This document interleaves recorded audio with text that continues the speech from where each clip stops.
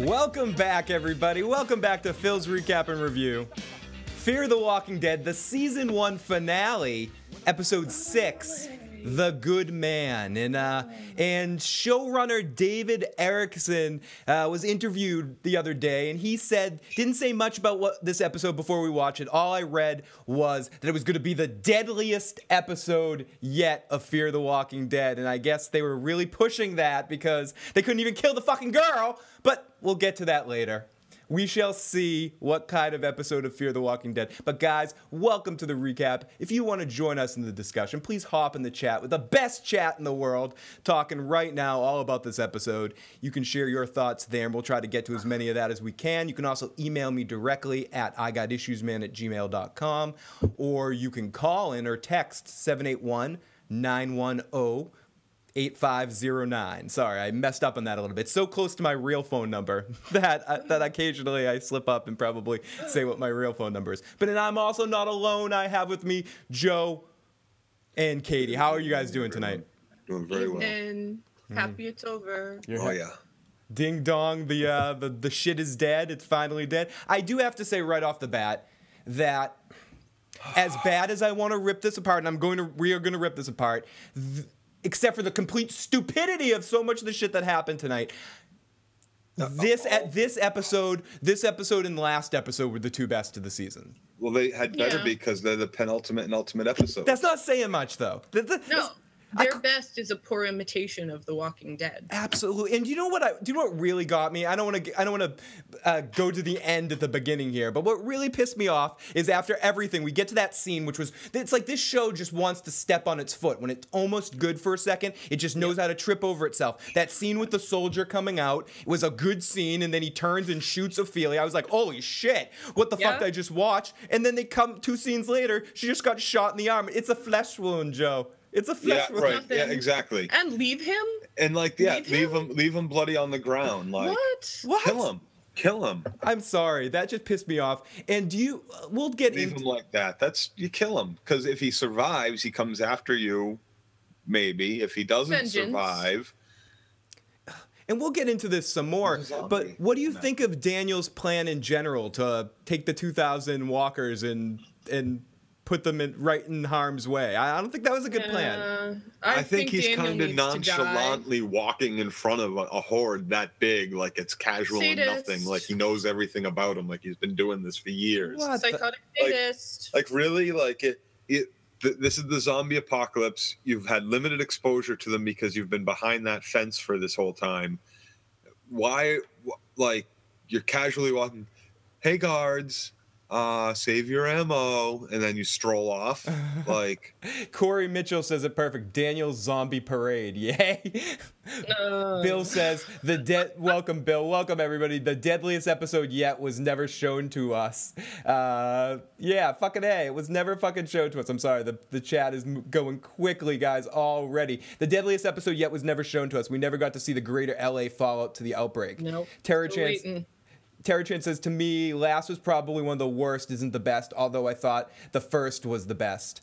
And it's interesting you say that because I watch it. I think too. I watch it with somebody, and she's loved the whole season up until this episode. This episode, she said she was calling all sorts of bullshit on this episode. There was a lot wrong with this episode. There was so much wrong with this episode. There was so much wrong from straight up, whoever you just read something about seeing Greater Los Angeles fall, that's long done. That was done before the 9-day skip over. Yep. Wasn't it really fun? A little during. Wasn't it really fun on the end of the episode how the show creators wanted to remind us of all the really awesome shit we missed out and not seeing the rest of LA fall? They just panned. They noticed that at the beginning of this episode too. They did the flyover, the Black City, like a fire burning here and there, and I was like, "That's impressive, a great visual." Visually. They do that stuff really well, but that's the shit we wanted to see. That's the shit you told us we were getting. Yep. As far as I'm concerned, everything that happened from this episode on is exactly the same as The Walking Dead. Yep.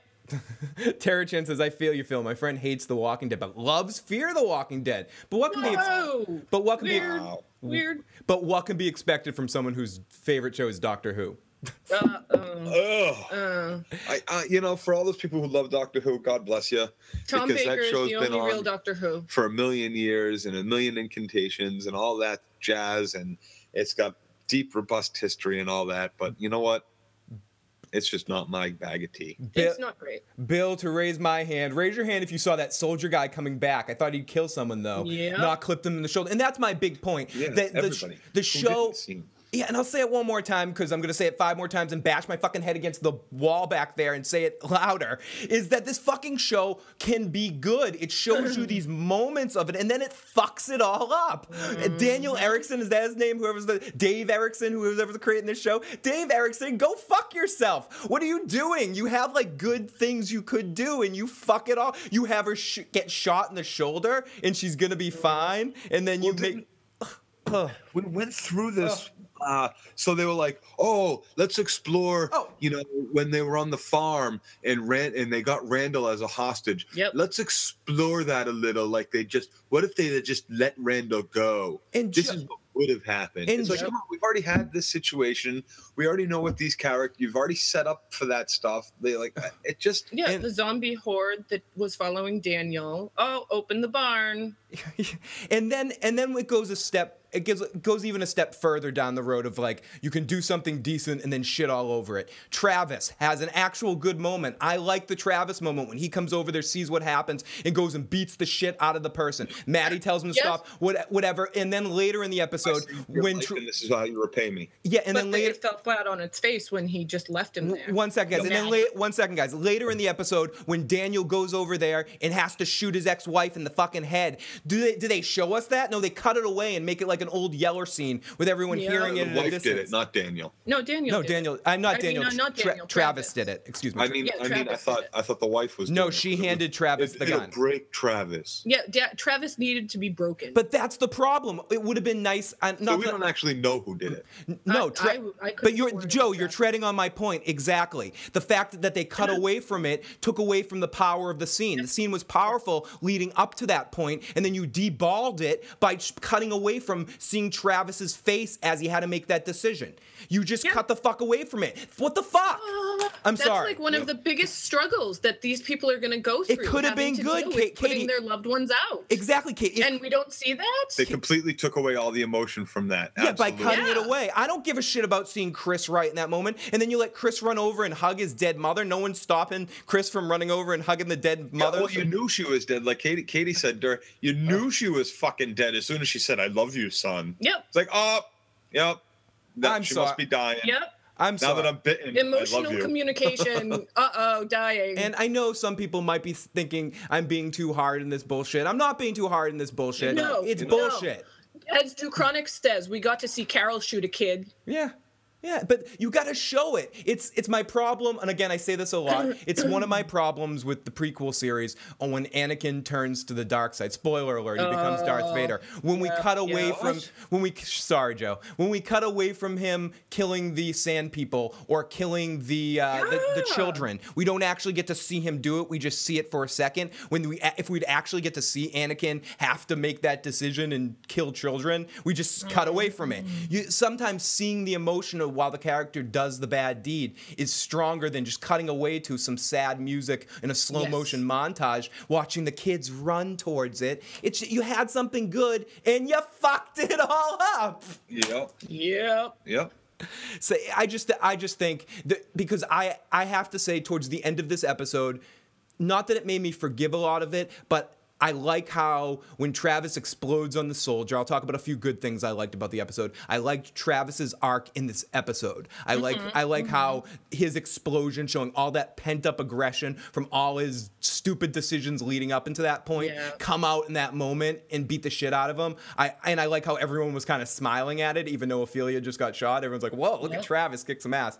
And I like that he wanted to take the gun and do it at the end there. I think that was a strong proceeding with his character, but the show, despite it all, fucked it all up. Yep. Sorry. You can't argue. No. Motherfucker. Sorry. I'm glad the season is over. I thought it was awful. Start to finish, it was awful. If I had to rank the episodes on best to worst, I think the first is probably the best. Really? In retrospect. only because I can't do it. That's what I was expecting from, like, after you get past that episode, everything I was expecting from The Walking Dead. And it's got that regular pilot badness to it, but everything past that, they did poor imitation of fear of regular Walking Dead. Is there anything you're looking forward to in season 2? No. I honestly got to tell you that this family is such a fucking mess, such a stupid, every single one of them. There's not a dime of common sense between them, that, you know, I'm kind of, how am I supposed to feel this family ends up in like a palace at the end of the season? Like, oh great, so like all that struggle and strife, and like, okay, but don't worry everybody, they get to rest in a palace until next season when we'll be back with our heroic family. Come on, well, it's just, that's like, I have no curiosity like, we went about from what happens to any of these people. I'm still waiting for Tobias. House. Why didn't they just stay where the fuck they were? They went further closer to the city. Why didn't they just fucking stay where they were with other living people? Katie, I was upset that we didn't have any Tobias as well. Tara Chan says it feels like a ripoff of The Walking Dead. Exactly. Lainey Love says knew Liza was going to die when she gave Daniel instructions about Ophelia's wound. Bill Sotheby says Anakin turns to the dark side. Well, wait, what are you going to tell me next? Greedo shot first? And someone also said, killing younglings wouldn't be fun to watch. Can you guys name a better Walking Dead character than Strand? Strand is fucking awesome. We're gonna get into Strand. He's good, but he's not up there with the best yet. Yeah, no. And here's the thing about Strand: like, he started off last week, I was like, great, awesome, great potential. And then this week, I was like, see, I liked him even more. What's the fucking point? I liked him even more this. I was hoping. What did he do that was so special? Joe, what I was hoping was going to happen is he was going to bring them all to the house and then kill them all, and that's how the season ends, with just him smiling with Nick dressed up in a gimp outfit or something. But what did he do that was so special? He shut the door behind honestly, them. Let me slam the door behind me while these soldiers are running past. Do you know what he did?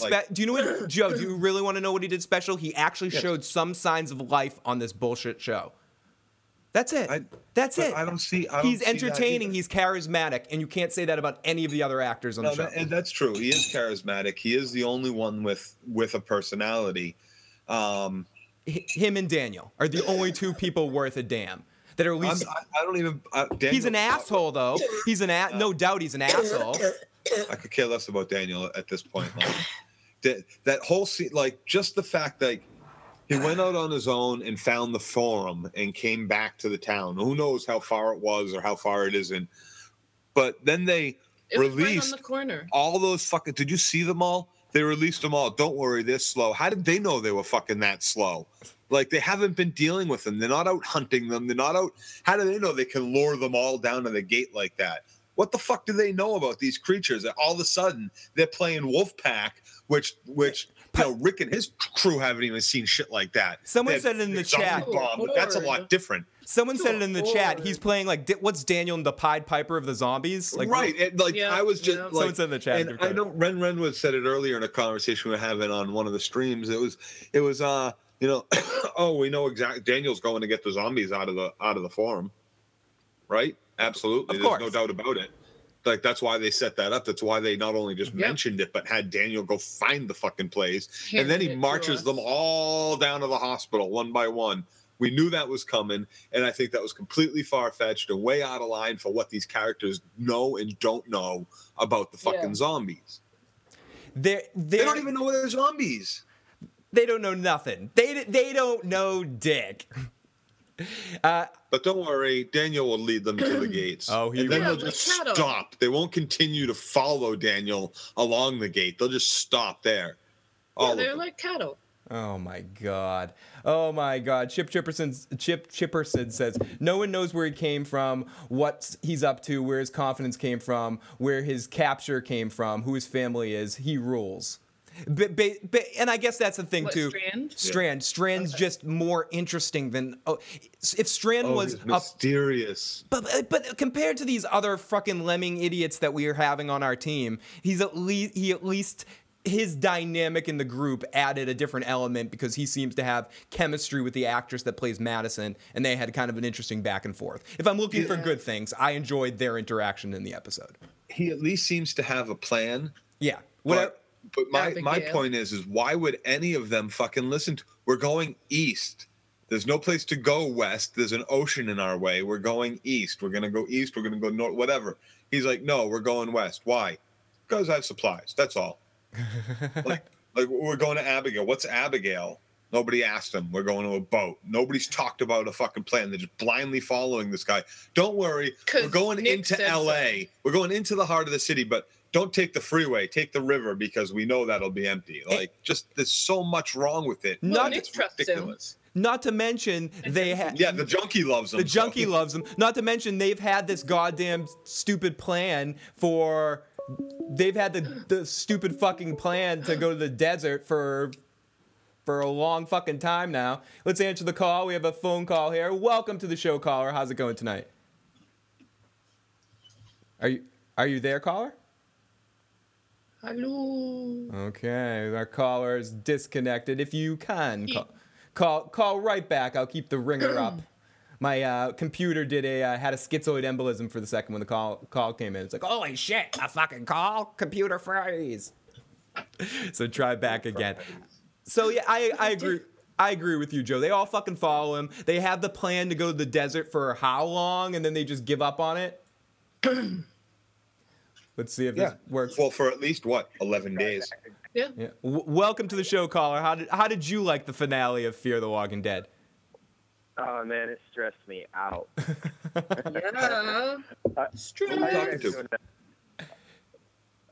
I called you guys a couple weeks ago. This is Ronnie. We talked a couple weeks ago. Oh, hey, how's it going, man? All weekend, man. I've been working hard. You guys are great. Oh, thank you, dude. You're awesome too.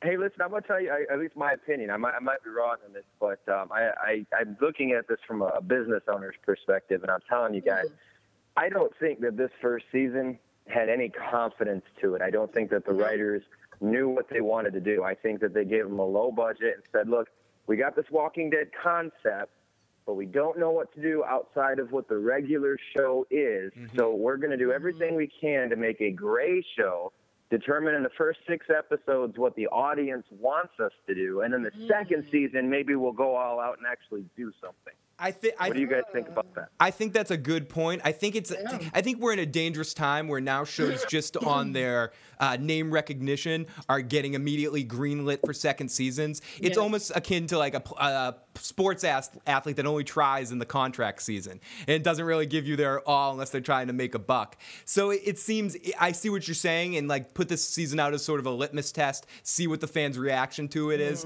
and then kind of make adjustments after the fact. I think the problem comes if they piss off too many people and a lot of people don't come back to the show. But that's a big... A lot of people aren't coming back. Nope. They're just not. And I agree with you, Ronnie, to a point, yeah.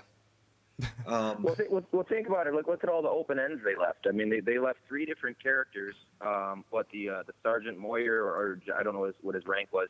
The doctor that might have killed herself at the end, we don't know. Tobias is also open. So all these are possible Morgan characters. And so they're going to wait to see who's the most popular, and that's probably the person we're going to bring back miraculously. Absolutely. They also left the boat open. Like, hey, we can get on a boat, which means magically they could also happen to get closer to DC really easy. So if they need to cross the series between the original Walking Dead, they have that option as well. I would actually, most likely, if this series' ratings keep pummeling. And not to mention, to add to your list, they're also doing the webisode. The first webisode was released. I watched a little bit of it, and they're going to see how, if everyone loves whatever main character comes from there, it looks like it might be the kid or something, or at least from the first episode, it looks like it might be the kid. They'll center stuff around that character, but I could absolutely see them bringing a couple of popular characters from the show eventually to the main series if this series isn't holding their own weight, or just killing everybody. See, I think they went into it also, though, with a bunch of confidence. I think they had the name of the other show. They had people who had worked on the other show. They have a great concept from the other show. And they even had their own idea they wanted to do. They wanted to focus on the family and show us pre-apocalypse so we could see the things we missed when Rick was in a coma. and they nailed that home in almost every interview. No, not at all. And then they just completely took that away from us. Mm-hmm. So, and then they said also in everything leading up, they said, if you're expecting The Walking Dead, you're going to be disappointed. This is a different show. It's about a family. Disappointed, and all that. And it's like, yeah, okay, well, that you were right about. You were wrong about everything else, but I am disappointed. And we did get some poor imitations of The Walking Dead. But yeah, it's not because it's nothing like The Walking Dead. It's because, well, yeah, it's because it's nothing like The Walking Dead. It just sucks. Dude, you're right on. It was almost like they treated it like it was a book where they tell you what's going on instead of a show where they show you what's I agree. going on. I couldn't agree with you more, especially when you hit the ground running in the show, where they just kind of tell you a bunch of stuff that isn't really even important to the central conflict of the show, and it distracted a lot right off the bat. And I think again, they had a lot of good elements that they could have worked with, and I think honestly, I fall somewhere in between both you guys' points. I think that maybe they went into it with confidence or almost an arrogance because of the name The Walking Dead and knowing that they already had a second season, and I agree with the caller that what you were saying, man, that they went into it and they kind of just throwing shit at the wall and holding a bunch of strands and gonna like try to see. They're like, oh, no matter what, people are gonna keep tuning in because it says The Walking Dead on it, so we'll figure out what works. We'll figure it out. There's probably a lot of that. Like, we'll do this and then we'll figure it out. We have another season. Don't worry. Yeah. I don't know, man. I think a lot of it too is like they set up all these problems and they didn't show you the resolution to anything. Like, I mean, correct me if I'm wrong, because I have been drinking, but I don't remember. Yeah, you're right. I don't remember when Alicia and I think Chris is his name. Chris. They were they were being carjacked by the army, and they set them up in a situation where, okay, how do we get out of this? And then the commercial happens, and then suddenly they're out of it. We don't know how they got out of it. Yeah, and they just left them. They just said, like, okay, the boy's knocked out. I guess none of us are rapists and murderers, so we can leave her, and that's all. Yeah, absolutely. Bye. So he woke up. Storytelling tactics. The misinformation is not storytelling. No, absolutely, man. Thank you for the call. We'll talk to you soon, buddy. Thank you. You guys are great. Have a good night. You too, man. You're great. Peace. And a couple quick comments for the chat, and then we'll get into this damn recap. Bill says the writers came in all big dicks swinging, and they went and got their dicks knocked in the dirt by reality. Yep. Tara Chan says, yeah, some of the actors were great. Like, Liz is amazing on Orange is the New Black, but they fucked up in the directing. Absolutely. Yep. Worldwide Horror says, this is the worst. The worst is the kid in the truck. Give me a fucking break. I would have had that shit running in Surge Knight, the motherfuckers. Suge Knighted. I'm sorry. Suge Knight, this motherfuckers. If anyone hasn't seen that videotape, it's horrible. Suge Knight driving over that guy. It's horrible. Suge Knight, you're a bad man. Bad fucking Guilty. Man. Yeah, okay, guy. I love how he's trying to, like, I'm sorry, just quick side. I love how Suge Knight's probably, I didn't do it. They're like, well, okay, we see you running over that guy. I better shut up. I don't want to piss Suge Knight off. It wasn't. Just in case he watches it. Just on this 0.1% chance Suge Knight watch. I love you, dude. Love Death Row Records. Great place. Okay, so we open. Great place. Fun times. Yeah, great times. Well, thank you so much for the call. And thank you guys in the chat. You guys are kicking so much fucking ass. It's scrolling by so fast. I don't have fucking time to get in on what you guys are saying, but it's fucking funny stuff as always. And you guys are ripping this fucking episode a new asshole right with us, motherfuckers. I love it. So our episode opens up, and it's our finale. We get this aerial shot of the city with a song, and I have to say, for the most part, hit or miss. Sometimes the songs that they pick for the scenes are a little cheesy, but maybe I'm selfish because they picked Jane's Addiction last week, and I like this intro song that they were using. The music set up a good scene. I was somewhat hopeful at the first, because they didn't fuck around. It wasn't a long intro. It was like the quickest, most succinct intro that they've done yet in the season, and I was like excited by it. I'm like, okay, maybe they're gonna do. I'm into this. I'm like, I might even. And it was good visuals that went along with it. Great visuals, and just to say that we can't say when the show does something actually good, because it did. It sets a scene decently. It builds up tension, all right. Dark in L.A. It's nighttime. Some of the city's on fire. A nice aerial shot. It was good. Yeah, they finished poorly. finished. Lola, welcome, Lola. Lola says, I think the problem with tonight's episode was the direction or the editing as well. I agree, and I think a lot of stuff that they cut away from, Tara-chan was talking about this a little bit during the episode, some of the shaky cam stuff, when shaky cam stuff was not necessary tonight, was fucking bothering me. But I think, again, and I can't stress this enough, I think the actors, for the most part, are doing a really good job with the material that they have. I think that everyone's seems to be trying, and it seems to be that they're really proud of what they're doing, and that makes it kind of sad because I think the production team and some of the writing in it is screwing it up, and it's just a little stock. But let's continue. It's a shame. It is a shame. It's a shame, and people are watching. I'm curious to watch The Talking Dead after this episode to see if Chris Hardwick is having to pretend to like this shit. Yeah. How much is he cringing? Yeah.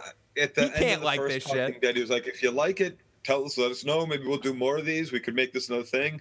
And I saw right at the beginning of this episode, really quick, he was saying, let us know. We can do more or not. It's up to you guys. Just write us, tell us. He's like, I couldn't tell if he was like, I really don't want to talk about this show. And then he said, there's another show coming out we could do, maybe. You can write in about that one. Bill Sotheby says, watching Chris is aggravating because he's almost like cross-eyed, and it drives me nuts. I agree. I agree with that. He kind of is.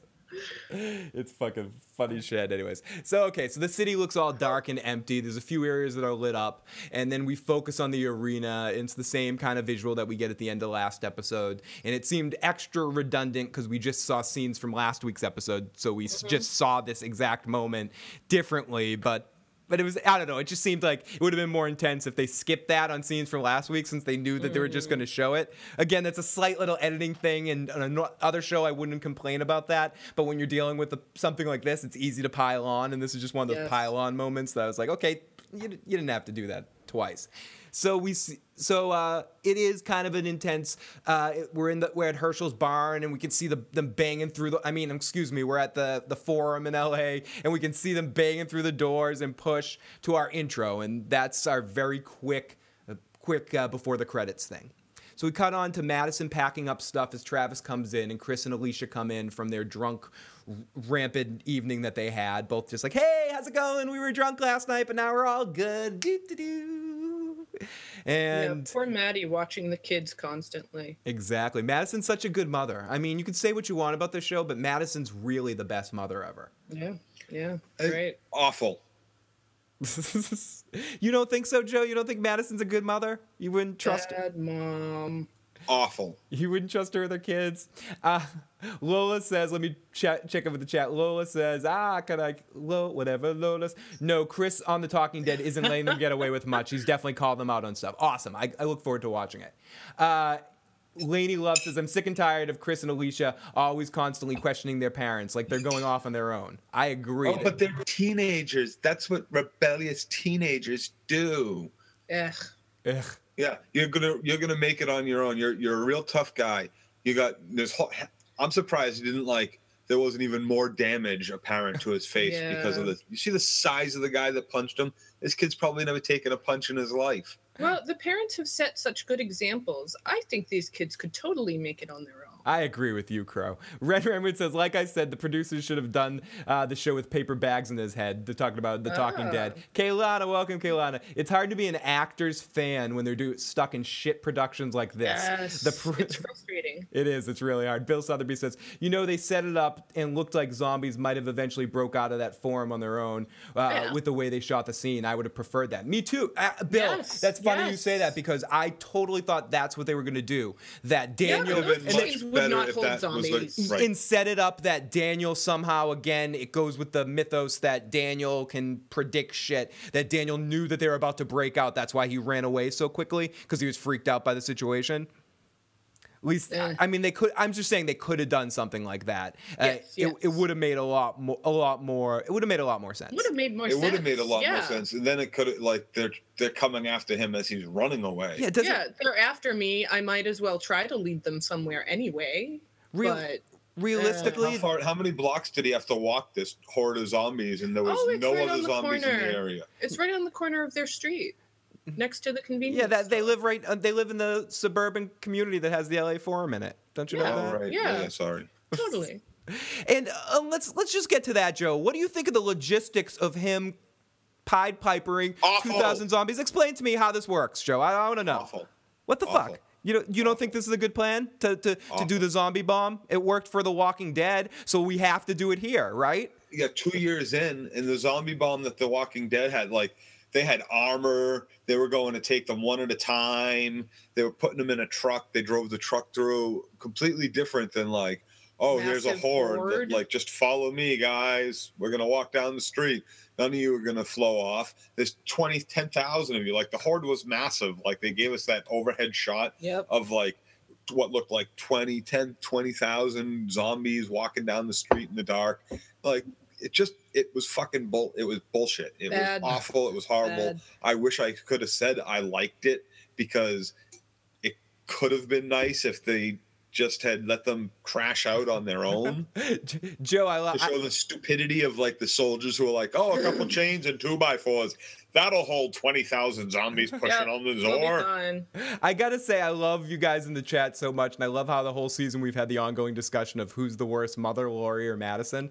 we might need to make a video just on that. At least Lori wasn't mainlining acid to her son, says Corey Mitchell. Dark Merlin says, another thing that makes this show feel so out of touch and off kilter is the unrealistic, almost long ago past tense sense of how little everyone communicates with computers and smartphones for info, or just how little I would cut that out and say just as little as everybody communicates in this world. They just don't communicate with each other, characters. There is no effective communication. And there's amazing coincidences going on in this world. Like, amazing. Oh, absolutely amazing. Madison just walks past the door at the right time and looks in the right, finds Nick in the right exact room. Liza exactly finds them at the exact right time. Yeah, but 1, 2, 3, 4, 6th swipe. Yay! Just as the zombies get there. Yeah. It's like vroom, vroom, vroom, vroom, vroom. Car's not starting. Vroom, vroom, vroom, vroom, vroom. Come on, Marty. Come on, Marty. Vroom, vroom, vroom, vroom. Oh no! Bash your head against the rear. Boom. It was super cheap. It was painful to watch.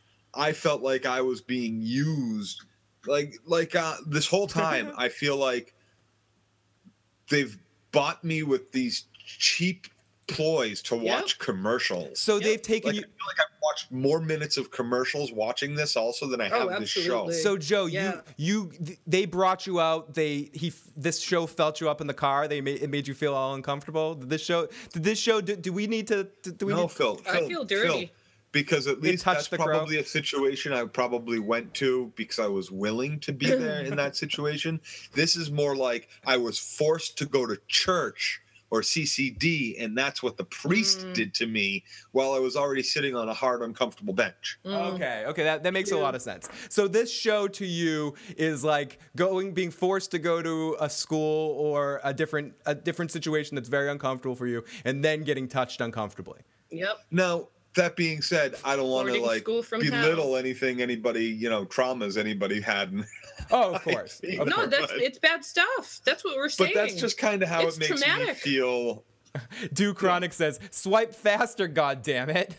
I know, right? Wait, no. But it would have been great if it was one of those ones like swipe, bleep, bleep, bleep, bleep, bleep. Swipe, bleep, bleep, bleep, bleep, bleep, bleep. Swipe. James Robinson. How bad could that idea have been? It was just issued to her yesterday. Yeah. James Robinson says, Joe, point to the area of the doll where the show screwed you. All over. Bill says, just have the zombies get closer before she gets there on the first swipe. There's still tension as the walkers get closer, and then you get more surprise for the last second. Fucking A. But it's not surprise because those two aren't getting eaten. Strand is our most intriguing character, and the junkie has held it so far for everybody else. Like, pretty much. Like, and what the fuck is up with the junkie's hair? He's the only person that has had the same, like, aside from the 5 minutes he's been in the pool, his hair is just this greasy, nasty, like, mess. He doesn't have a fucking brush. Come on. Everybody else, he's not been living on the street now at this point. Joe, we're all okay, so we had a couple of rough days in the cell. Jesus Christ. We're all living in his world, Joe. We're all in Nick's world now. They should name season Fear the Walking Dead season 2 subtitle Nick's World. Nick's World? Yeah, Nick's World. It's Nick's World. It's Nick's World. Party time. Excellent. Awful. Oh my God, the crow is choking on this shit. The crow is choking on the bullshit of this show. Holy dog shit, folks. Holy dog shit. Bill Sotheby says she did everything but blow in the swiper like an NES cartridge. Yeah. It's just Dusty. And Scout Dakota says, really? I was praying they would eat Nick. Fuck him. Yeah. I didn't want Strand to die, but like that would have been juicy. If that had happened, or if like Strand had thrown Nick into the pile, that's something that happened. Like you saw Shane do it. Shane shot Otis in the foot. Yeah. Again, I don't have to run faster than the bear. I just have to run faster than you. Again, Joe, as interesting as Strand is and as infuriating as Nick can be, if Nick had made a character moment, a junkie moment, and like pushed Strand into them and run out of there to save himself, it would at least been a choice. Yeah. At least that would have been. No, I would have enjoyed that. That would have been a great junkie moment. Yes. He already took the key from him and basically gave him a little sass talk, like I ain't your bitch, basically. And then it would have been great if Nick, instead of freaking out and being like, "Mom, I just love you. It's okay." Yeah, suddenly if he had been like, mom. "Fuck this," and kicked Strand into the pile of zombies, that would have been awesome. What did Strand say to him? It's not a favor I obligated to me, and he said something like, "I obligate you to this fucking horde, you bitch," or kicked her or something. Something like that. Obligation fulfilled. Yeah, it's some shit like that. Some wise ass crack saying fewer or something like his dad. Fewer kicks him in there. Obligate you.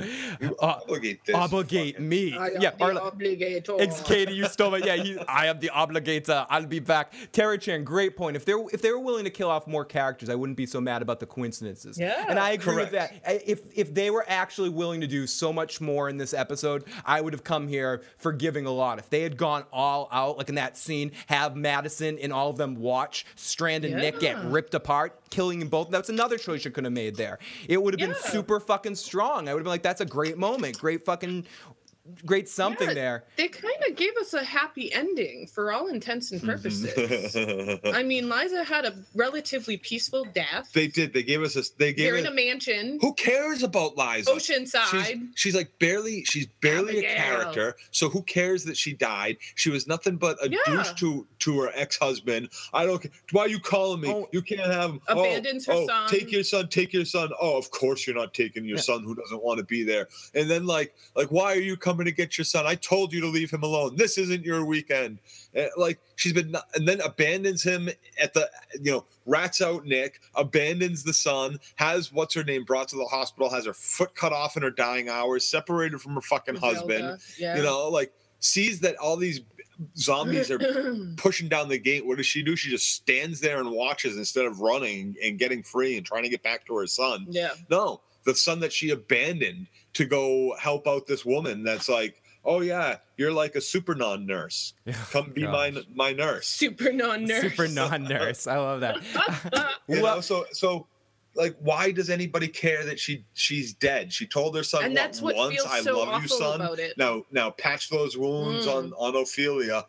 Bye. Doesn't even say bye to her son. Doesn't even say stay strong. No. You gotta learn to survive. You gotta make it without me. Nope, just gone. Don't even tell him what happened.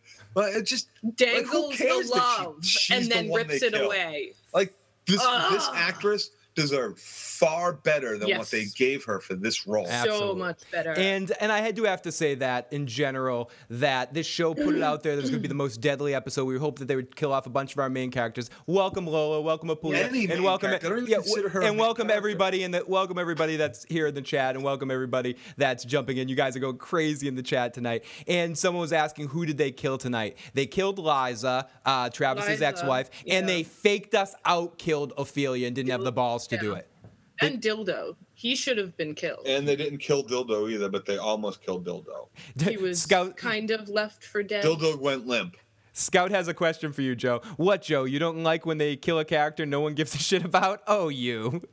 But what's the point of it? They tried to make it all dramatic, but really there was no point of it. We all kind of wanted her to die anyway. She was nothing but a bitch. Yeah. She got Nick taken. She had what's his name Daniel separated from his wife for her last moments on the planet. Like, there's so much bad that she did that she's dead is almost kind of like a relief. Like, she was happy nothing ending, like redeeming about that character whatsoever. Yeah, it was pretty bad. Welcome, Suburbia Pictures. I really hope the fans speak up about this week's series to let AMC know that we don't want more of this show. Stick with the show that actually has love and passion. Fucking awful. Fucking awful. And Gorzo, welcome. I didn't see you. Michael Olivello, welcome, buddy. Welcome. It seems like everyone's in the chat tonight here talking, filling out, getting the last of their rage of this show. Let's all exercise all of our demons of hate for this show at full capacity here for the rest of this shit. Oh my God. So let's keep trudging through the muck pile here. I think we're only like 2 minutes into the actual recap of the show. I mean, we've talked about everything. We could just call it a night right here, Joe. We almost could. I think we've pretty much touched on everything. But let's zip through it here and shit on it a little bit more as we go. More things to rant about. More in-depth shitting. And again, thank you so much to all of you guys. So we go to Madison packing up our shit. Travis comes in, Chris and Alicia. This is what spurned us off on this rant. We were talking about Chris and Alicia. So Madison and Travis say we have to go, that it's not safe, back to the original plan that we've had this whole time, go to the desert, that we're easily going to forget about once some random guy comes in that obligated my junkie son. We're just going to follow him instead of going to this desert plan that we've had for a long time, which I'm not saying it's a good plan. I'm saying that they've had this plan for a long time and they just dump shit because, reasons. So he's dressed all snappy. Yeah, he has a nice suit. Trust him. Yeah, he's wearing a nice suit. He's wearing Nick Fontaine. Yeah. Nick Fontaine. Vic Fontaine. Sharp dressed man. He is a sharp dressed man. Say about a sharp dressed man. Bill Sotheby. I love this game that they play in the chat. Bill Sotheby. Fear the Walking Dead. FTWD. Fuck this worthless. Just desecration. Yes. Good job. No, I'm not ending the review, Gorzo. I was kidding. They did, Lola says, they did give a happy ending because it's a happy family show. Didn't you know that, guys?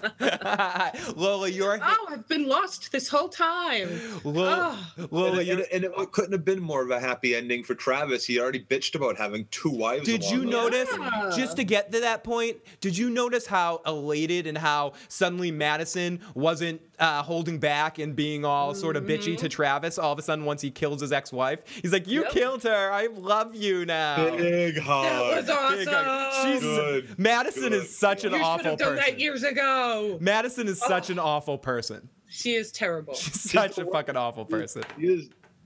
She doesn't care. She doesn't give a shit. I have to say that if anything, I'm looking mildly forward to season 2. It's seeing how much of a they don't give a fuck team Madison and Strand become. Because again, I compared to another pile of shit, I do the Eddie Murphy joke a lot when you're walking through the desert and someone hands you a cracker. It's the best cracker you've ever had in your life. They actually have chemistry. You're like, holy shit. Actual chemistry. And Strand and Madison, and she's a good actress, and it came out in that moment with scenes with him. And he's awesome too. Oh my God, this crap. I just want to say too, Liza made such a bad decision asking stepmom to kill her.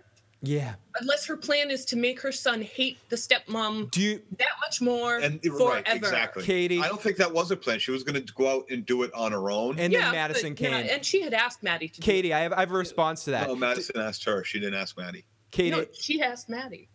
Because she knew it would she did. She did, Katie. I have a response. No, Maddie said that to her. No, Joe.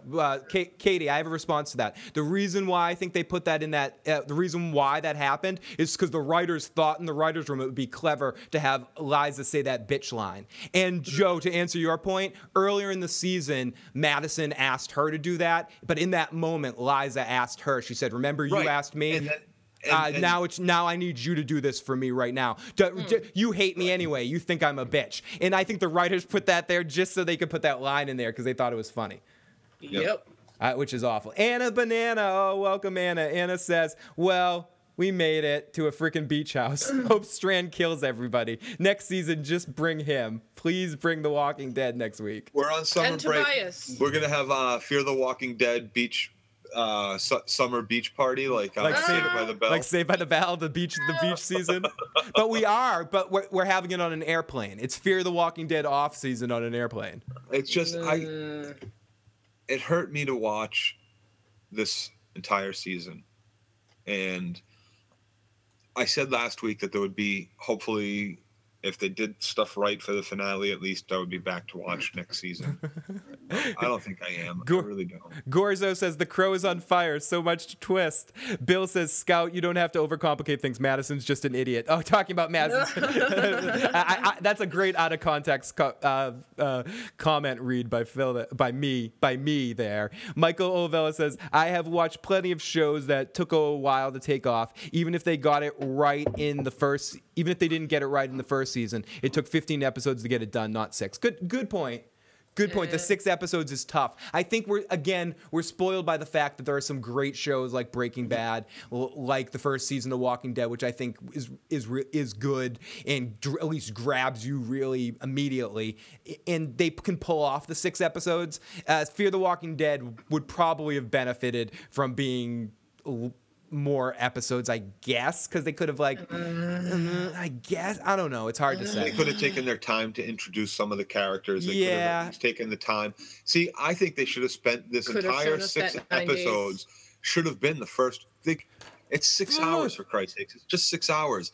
6 hours. You know how much can happen in 6 hours if it's going to go that quick? Give us 6 hours of the fucking apocalypse. Give us a full 6 hours of people running around with pitchforks going, oh my God. That would have been so much better to watch. We could have gotten to know our characters at least through those 6 hours. Absolutely. And still had what you told us we were going to have.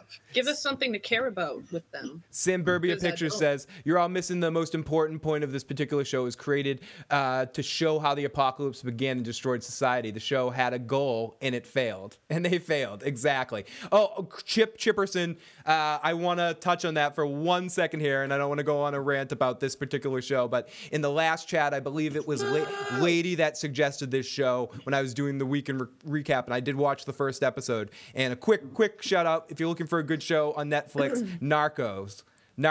Great show. Awesome. We will eventually talk about it when I'm through the season. Joe, we'll do like a recap of the whole season. Great show. If you haven't seen it, check it out. Can't recommend it high enough. I loved every moment that I've watched so far. So I enjoyed every episode. I just want to talk about something good for 3 seconds. So let's get back to this turd sandwich.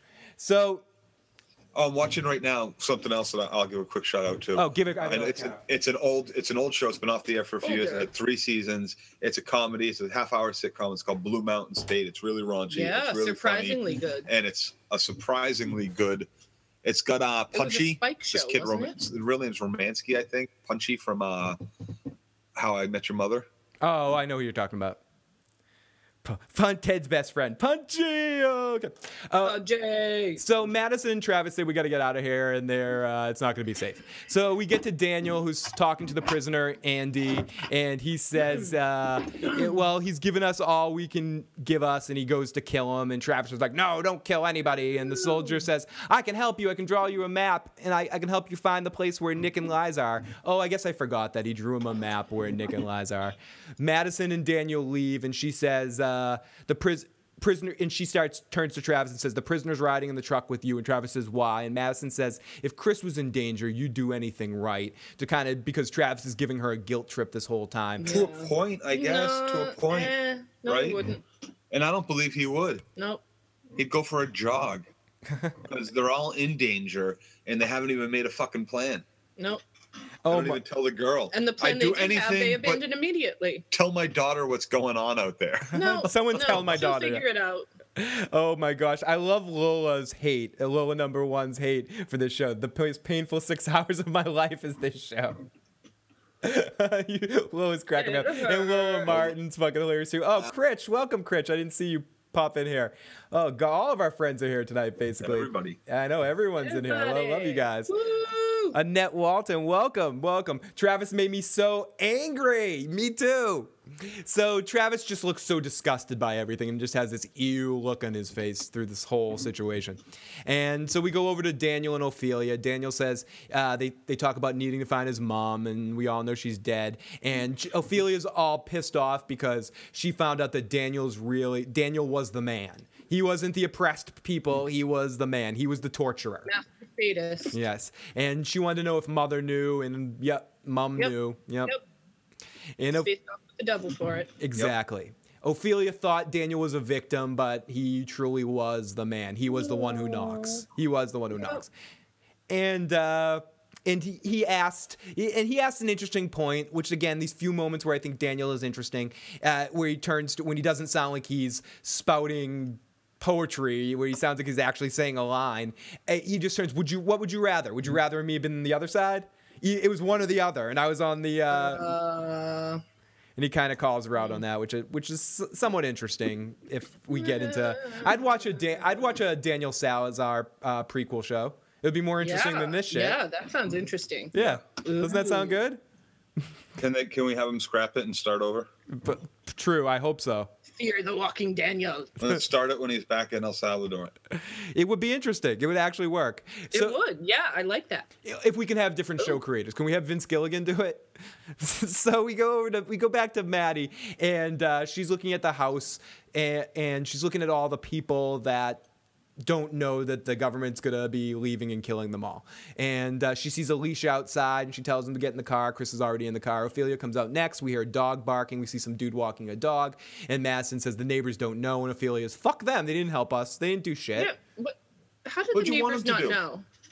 How did they not know? I agree, because Katie. They didn't grab a soldier and torture them. True. Very true. But things are changing. There are things going on that are completely different than what has been going on previously. None of the soldiers are there. Something's wrong. But I'm going to continue to walk my dog, even though none of the soldiers that are around the gates. Still putting the trash out, even though no one's collecting it. I know. The trash truck's still coming. Where were they doing with those? Don't forget to recycle. Thank you. Must have been. Thank you. I'll make sure to separate my recycle in the zombie apocalypse. It's important. It's important. Oh, shit. The Lola says the Daenerys Targaryen shit on Game of Thrones is better than this crap. And this is coming from my lips. I can't believe it. Scream. Wow. There's a Scream TV show I need to. I'm reminding myself again. I need to take a look at. So says Gorza. Yeah, Scream Queens. No, not Scream Queens. Scream the TV show. So we go back off to Dr. Doom, and she's trying to get a report from the National Guard, and they just give her static, and they basically just tell her that they're getting the fuck out of Dodge City. And you can just see her. She's sort of, by the end of this, just to go to the comparison, because this show can't do anything completely unique, they sort of do a Jenner thing with her towards the end. Especially, I like how Maddie's just like, leave her alone. She's gone. Don't take the doctor. We don't need her. She won't be beneficial. Was she bit? Like, no, she's just gone. She's gone. She's going to kill herself. Don't worry. She's the super therapist. Remember, she got to the root of Travis's problems. Right, with his son, yeah, she's a super therapist. She's gone. Yeah, she's gone. She healed Tobias, took the knife from him, knows he's not a threat. Don't worry about it. Eliza comes over and asks about Chris and about family, and she just the doctor goes into this like dark contextual, who's your family? Is the blood family? Are the people around you family? Let me read some ridiculosity while I'm going completely crazy. Well, no, she made sense. If I take you want your son wants his father, his father wants his new family. We can't take them all. There's Who do you want to take? More. Yeah. You either get to take your son or no one. Yeah, well, I was really close with my neighbor too. Can I bring him and his family? And you guys are right. She at this point still thinks, I'm kind of blending it all into one because we're talking all over this episode. At this point, she still thinks that the military is taking her out of this. So she hasn't gone completely cuckoo. And her family. Right. All. Right. She hasn't gone all captain of the Titanic yet. Towards the end of the episode when she gets all, I'm going down with my patients. So they have a big conversation. We go over to Travis, and Andy is the soldier's name. And Andy says, kill me now, Travis, because the old man's going to do it eventually. Travis says no, and Andy asks if he wonders if Daniel was a torturer in El Salvador. And Andy says, you can't control, and Travis says, you're going to be fine. Don't worry, I'll protect you. And Andy says, you can't even control your wife. How are you going to stop Daniel? Mm-hmm. And Andy says, cut me loose, and I'll help you find your family. And Travis says, and Andy just basically plays him. He's like, the only reason to keep me is to kill me. There's no way this story ends with me being alive. He just keeps playing to Travis's heart, and you can just tell that Travis is kind of buying it. Of course he is. So we go into the car with Travis, and they take off towards the military facility, and they look at a family having a nice dinner, boo frickin' who, and slow motion car ride to the military place. Daniel gets out and opens the gates, and it kind of cuts weird, so you're not sure what's going on. Daniel cuts to open the gates. Chris says, right down, right over. All the zombies are right there. Don't worry about them. They're busy just staying in their nice little column. Yeah. They're not spreading out along the fence. Don't worry about them. No. And how many zombies does it take to walk through a chain link fence, for Christ's sake? Yeah, dude, I think, seriously. me, you, and like 3 of our heavier friends could take down a chain link fence. Absolutely. And then it's like, and then Daniel just keeps walking in, and he starts luring the freaking zombie horde in there. Just walking nice and calmly and getting excuse me. No, he won't excuse you. Do you have to excuse me? Do you have to be here? Attention to that spot. That's where I will be. I'm sorry, guys. If suddenly the show ends because he steps on something, did you have to come up? Okay. No, the real star is here. Betty has arrived. I'm sorry. Anyone who's listening to the audio cast, my cat has hijacked the show for a second here. He's the star here. He's like, I hate this show too. He had a few things to say. Meow, guys. I don't like this shit. Give me some fucking cat fur. Feed me, asshole. Let me outside. Stop making me watch this crap. Oh my god. So if you wanna, if you're in the mood for some real good zombie stuff and good drama, check out the streaming clips I've put up of the story mode for The Last of Us. That'll get you to The Walking Dead. So we get the slow motion car ride up to the military place, and Daniel gets out, opens the gate, blah blah blah. They talk about, oh my god, they abandoned us, and they open the gate and the cars head in, and Maddie gives Daniel a look like, I wish my boyfriend was more like you, and Travis looks like he's gonna hurl, and he leaves the. See, I didn't realize what they were doing at first, so I wrote in my notes, they left the gates open. So we hear the name Edwards, and we hear 2 guys talking shit about who's in charge. There's no superiors left, as Daniel just walks up, kind of like Lex Luthor or something, and he just goes, hey, guys, how's it going? And the 2 guys are like, is he a zombie? Well, he's using tools, so he can't be a zombie. It just seemed like suddenly he's got a flashlight, huh? Didn't it seem like for a second we're in a differth show? We're in sort of like a comedy show for a second? Yeah. You're in a classified area. Remove yourself.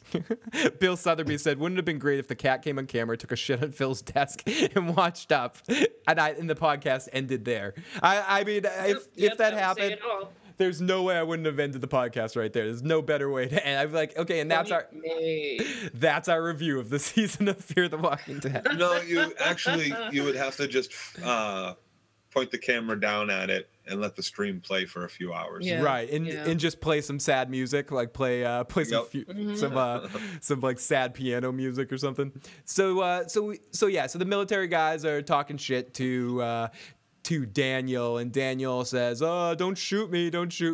And suddenly a horde of zombies just comes charging, and Daniel, don't shoot me, save your bullets, you'll need them. Yeah, you'll need them. And Daniel just kind of strolls around. Sunny Day Tea Factory, welcome to the stream. Welcome, good to see you. Ooh. Good to see you. They're killing citizens. Sounds delicious. That they just find randomly in the town, but these guys don't kill him. Nah. Yeah, exactly. That's what I'm saying, that it suddenly felt like we're in a different, like the military guys that we've seen before, even to the guy that's gonna hit Chris in the face with the butt of his gun, and then suddenly Chris is okay a few hours later, even though he'd have a broken fucking face or nose or some shit. Did you say like when they actually hit him, his face was like right about here to the guy. The guy was like 6'6", and Chris is like 5'5". Yeah, Chris is like a 17-year-old kid too. He's supposed to be like just like a 16, 17-year-old kid, right? He would have been severely injured from that punch, and I don't buy that they didn't kick him a few times after he went down. And then you're telling me. We'll get to the scene. We'll get in because that's the scene I want to talk to. Yep. Phil, show the cat. People want to see the cat. We have 3 cats in here. Betty. Let's try. Betty's in the back looking for food right now. Flash the camera, your pussy, Phil. So the military guys. Black pussy. We see all the zombies playing with the purry black pussy. And then the zombies to the military bases. We see a major herd come, and I have to say, at least from the visual standpoint, the herd itself looked pretty cool, good. And it looked visually, from the way the camera shows things, it was interesting to know that that's what 2000 zombies look like in relation to other things we've seen on the actual Walking Dead. It looked like more than 2000 to me. It looked like far more than 2000 zombies. It was far more than 2000 zombies. It was an ocean of zombies. People say flash the pussy. Scott Dakota says, right, Joe? They kicked that little bastard at least once. Yeah, that's usually how like, they didn't punch him the first time they asked her if she wanted to go. All they did was ask her, he's like, you leave him alone! And he like goes to shove them. And then they just like pinballed him a couple of times. And then punch him. So like once. People in the chat are wondering, is this Daniel walking down the street, getting the pipe like Yeah. He's like the Pied Piper going down the street with his like Majora's Mask ocarina, like just walking down. Like, what the fuck? Like, he's done this before. He has. He did, but that's the thing. How it went down in El Salvador. That's the thing, Katie, and that's the problem with Daniel. Even though he's somewhat of an interesting character. I don't care what he's been through before. He hasn't been through this, and he comes off very much like, I've seen. Don't worry, I've seen. Like, that part in Spaceballs when they're like, oh, we'll see what happens. We'll watch the Spaceballs videotape, and it's like he marathoned The Walking Dead before this all happened. He's like, I know what to do here. They don't even fully know headshots yet. Yeah, absolutely. They're just figuring that out. No, but Daniel knows how to lure them. How in a very organized fashion. Maybe they're right next to each other. Has it been established that the forum is right next to where the military base is? It's got to be a little bit of a distance. Block and a half away. That's it. Block and a half away. Are you just making that up because it has to be? Because it has to work out like that? No, Phil. LA is a small place. It's a block and a half. Right, you're right. We figured this out. Actually, it's a block and 2 quarters. How big do you think this place is? This LA is very small. Again, I've never been there. It's a small village. It's a small village, right in the middle of. It's no bigger than. You call it a town, Tinsel Town. Yes, that's true. The town, Los Angeles, is a very small area. I'm sorry, I keep forgetting. The Town Hall Library. Yeah, it's a county for Christ's sakes. It's not like a. Gosh. Lola Martin says, now I know loads of militaries guys. Most wouldn't have hit the kid except take his keys and get out there. They don't have the time to beat on a teen. There's zombies out there. I agree for the most part. But Katie, I was just about to say that. I'd say for the most part, but these aren't real soldiers. They're cartoon villains for the most part. 50% of them are real people that we've seen. The guy that says, I'm leaving to go get my family. Fuck this. I'm a decent guy. And then 50% of them are cartoon villains that are, I say this a lot, some people where they're twirling their fucking mustaches and they're like, I'm gonna rape you, little girl. Where's those train tracks? Yes, exactly. Let's find an abandoned.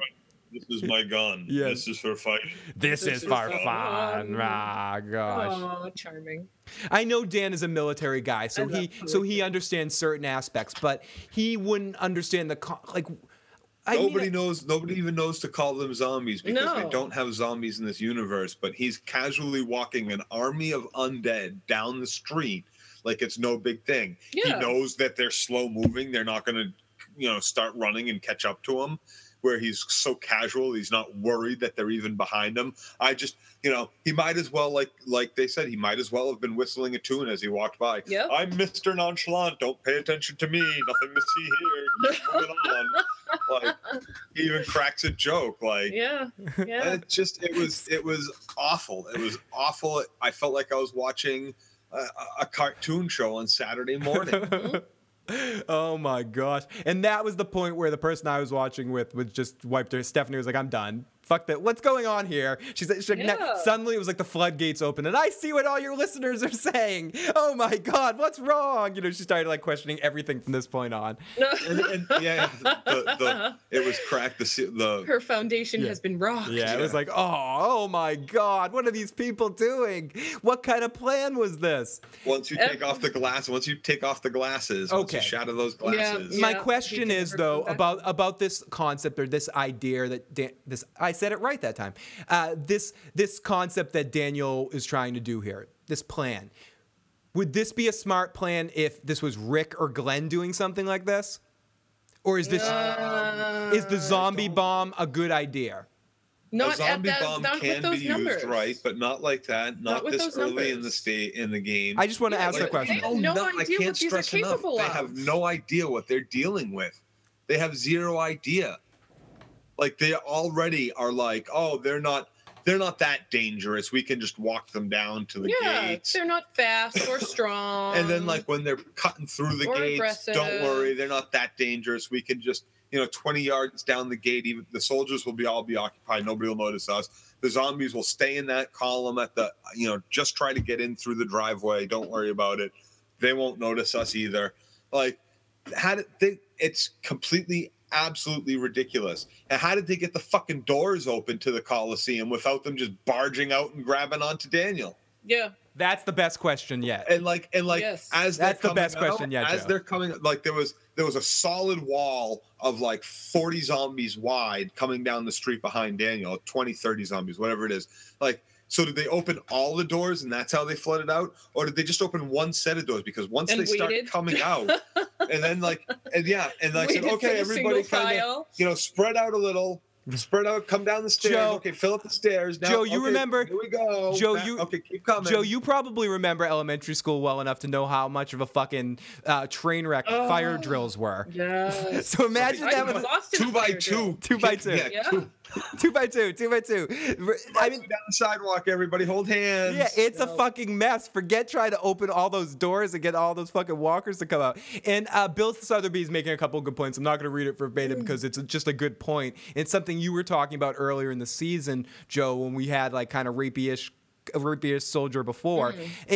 I believe it, or some believe it like years into the apocalypse that some people that were, might turn rapey, but it was very quick for a soldier just to, he's just getting his orders to abandon it and suddenly he's like, come with me, little girl. It was just some people already have it in them. Maybe. Yes. But it's still a kind of a quick turn. It's so cartoonish. in front of everybody else too, like. Yeah, it makes it cartoonish is what it does. It does, yes. It makes it like unrealistic. Society's crumbling in front of them, and all they can think about is like, I don't care what my fellow soldiers think. I gotta go rape a little girl. Yeah. Yeah. Scout says Joe Rant 1. Oh, there was another one earlier. There was a half a rant. It's 1.5. There was a 0.5. It's almost not even worth ranting. I know. That's what I wanted to say. I was gonna say this to you earlier that Joe's defeated. This show is almost defeated. At some point, it just stops being fun. I know, it's just hammering on. It's like can we just, there's only so much you could say about someone once they've reached their ultimate low. I mean, you can't really. No, okay. So we go to Daniel running back the group. Running back to the group because he easily got away from the horde again because he's the zombie whisperer. And he goes and says, yes, I led them away. That's the hard part. We should go this way. And Daniel notices that Andy is gone, and Travis is like, and him and Travis get into a little thing about what did you do. Travis says, he told me where to find our family. And Daniel says, and Maddie says, it's the right thing because Maddie apparently has no backbone and just goes with the flow of whoever's the alpha in the moment because she just, even though she thought it was a good idea up until that point, she suddenly gets on Travis's side that it was a smart move to let him go, which I think is a really dumb move. Because yes, maybe you don't let him go. Someone. Joe, yeah, you don't. If you torture him in that situation and then let them go, maybe you tie him to a post somewhere and you walk away. I mean, I know that's that's like killing him anyway, but it's solving the problem. I'm a pussy. That's how I handle it. I'm a pussy. I tie him up and run. Are you the type of person, Phil, that gets partially flayed by someone and let go, and so you're like, holy shit, thank God they let me go, I'm out of here? Or are you the type of person that's probably a little bit more like me, who says, those motherfuckers flayed me, I'm either going to kill them or they're going to finish the job, because I ain't going to let it happen as long to as anyone else. I'm gonna hopefully spit at them a few times before they kill me. Yeah, exactly. I'm going back for him. I'm going back for him. You took the flesh off my forearm. I'm coming back for you, and you'll be lucky if I don't just kill you immediately. Yeah. We've revenge is not getting too into it, but we've the sweetest joy. Yeah. We next to getting. Thank you, Tupac. So here we go. Pussy is the word, Joe, you're looking for. Yes, is that the one? Yeah, that's the word you're looking for. Pussy cat. Yeah, pussy. Sorry, I had to look over there to my kitty. Pussy. Blank Willow, Joe. Blank Willow. Big black cock sounds dirty coming out of your mouth. Big cock definitely sounds dirtier coming out of your mouth, Joe. Anyways, so Travis says he told us where to find him, blah, blah, blah, blah, blah, blah, blah, blah. So then Travis tells Chris, listen, Chris, if it gets hairy, get the fuck out of there. And Chris is like, I don't even know how to drive. I don't know what I'm doing. I'm sorry. And Maddie gets in there and goes, don't worry, Alicia will give him a reach around and it will all be fine. Everything's going to be good. Stop leaving your fucking kids. Oh my goodness. Leave them. Just leave them. Don't worry. They'll be safe with the 3,000 zombies roaming around outside and the soldiers fleeing, running around, shooting everything that moves that's not in green. Don't worry. Stay in this garage around the corner from all the chaos. You'll be fine here. And if we don't come back, just stay here and wait forever. Oh my gosh. No, you take your fucking kids with you, because if you die, at least they'll know you're fucking dead. And to get out of that fucking area, not go into that area looking for mommy and daddy to make sure they're okay. Take them with you where you know you can at least die trying to keep them safe, instead of like, oh, that's all right. Out of sight, out of mind. I got another kid to worry about. I got a junkie son to worry about instead of my beautiful, precious, good girl daughter in the garage.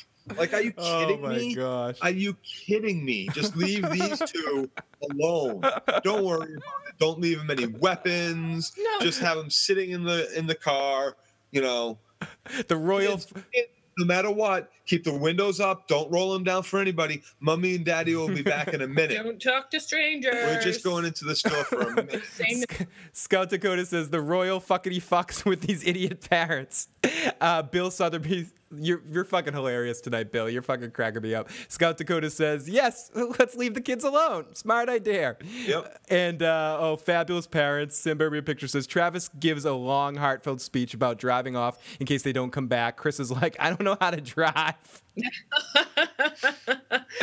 Oh, my God. Dad, you were supposed to teach me. Yeah, both of those kids we've seen do nothing but use public transportation and be chauffeured. I'd be willing to bet neither one of them knows how to drive. Nope. Dark Merlin quoting Katie Crow, stop leaving your fucking kids. Oh my goodness. Michael says, plus every time the two are in the same room with each other, I keep thinking they're gonna get caught fucking when the parents get back.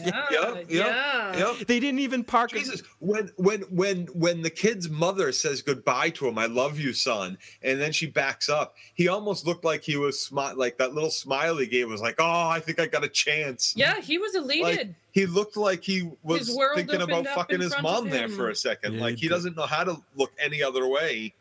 Like, he was so psyched that this like gorgeous actress gave him a hug. Yeah, it's female attention.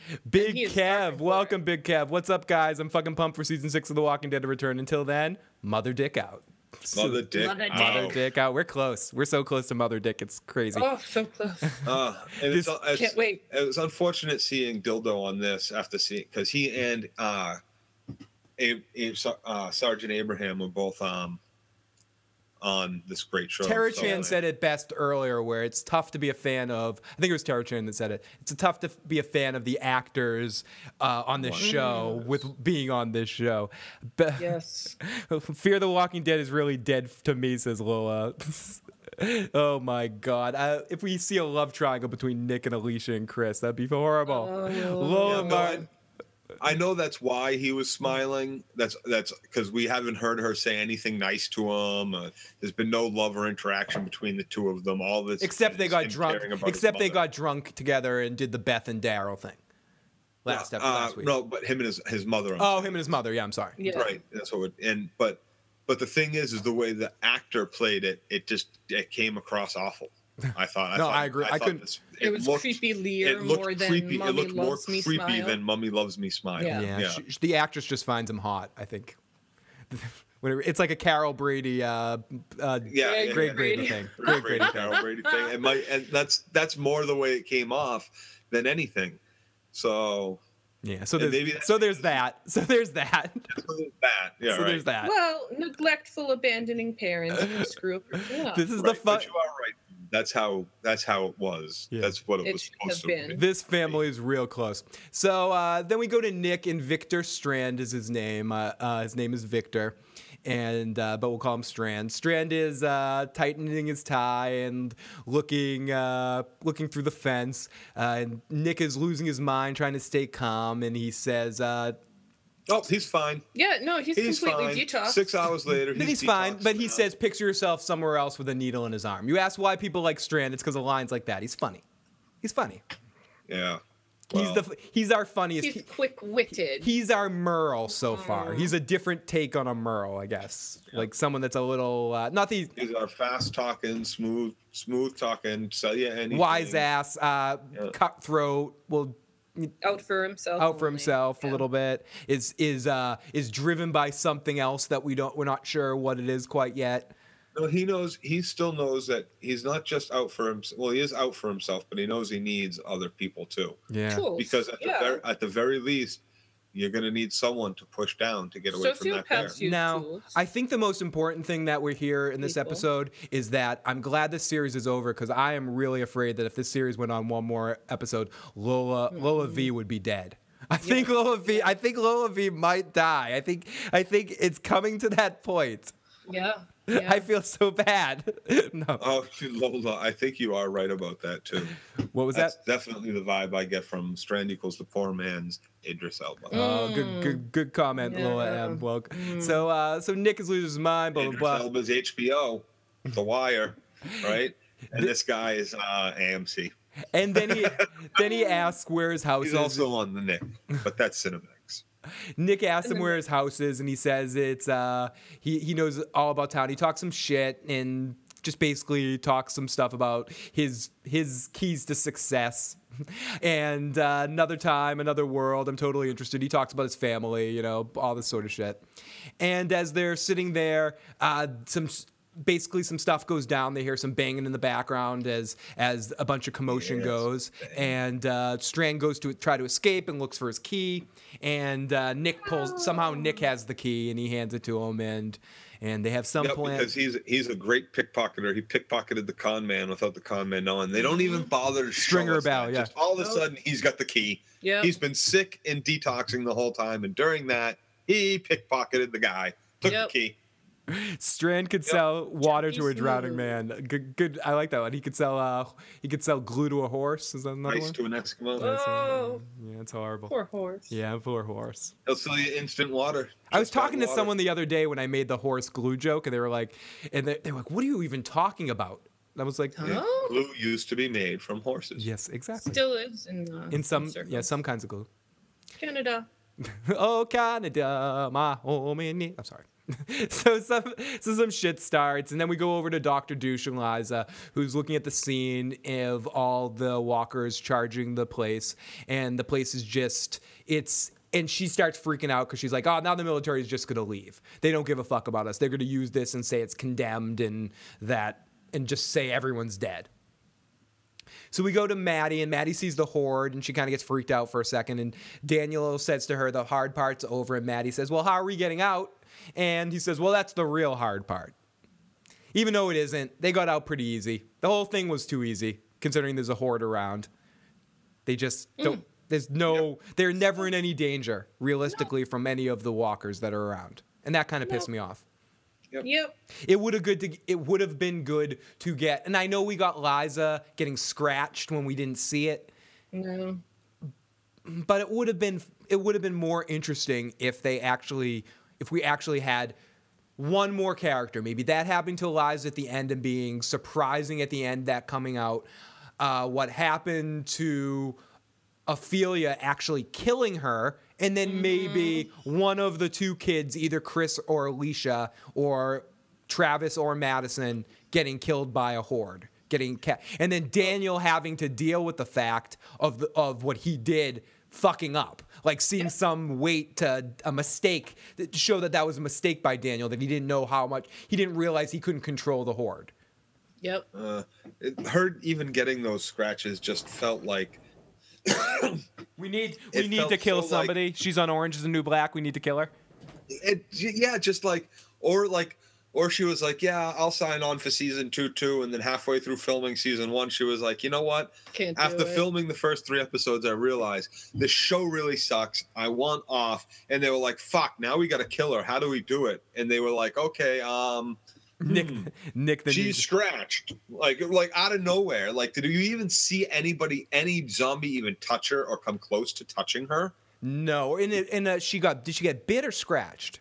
I don't know. It looked like a chain link fence or something. Yeah, but I thought it looked like a bite. And talking about Nick, we have Teenage Mutant Ninja Junkie, Teenage Mutant Ninja Junkie. Heroes in a. Sorry. Heroes in a crack shell. Ninja power.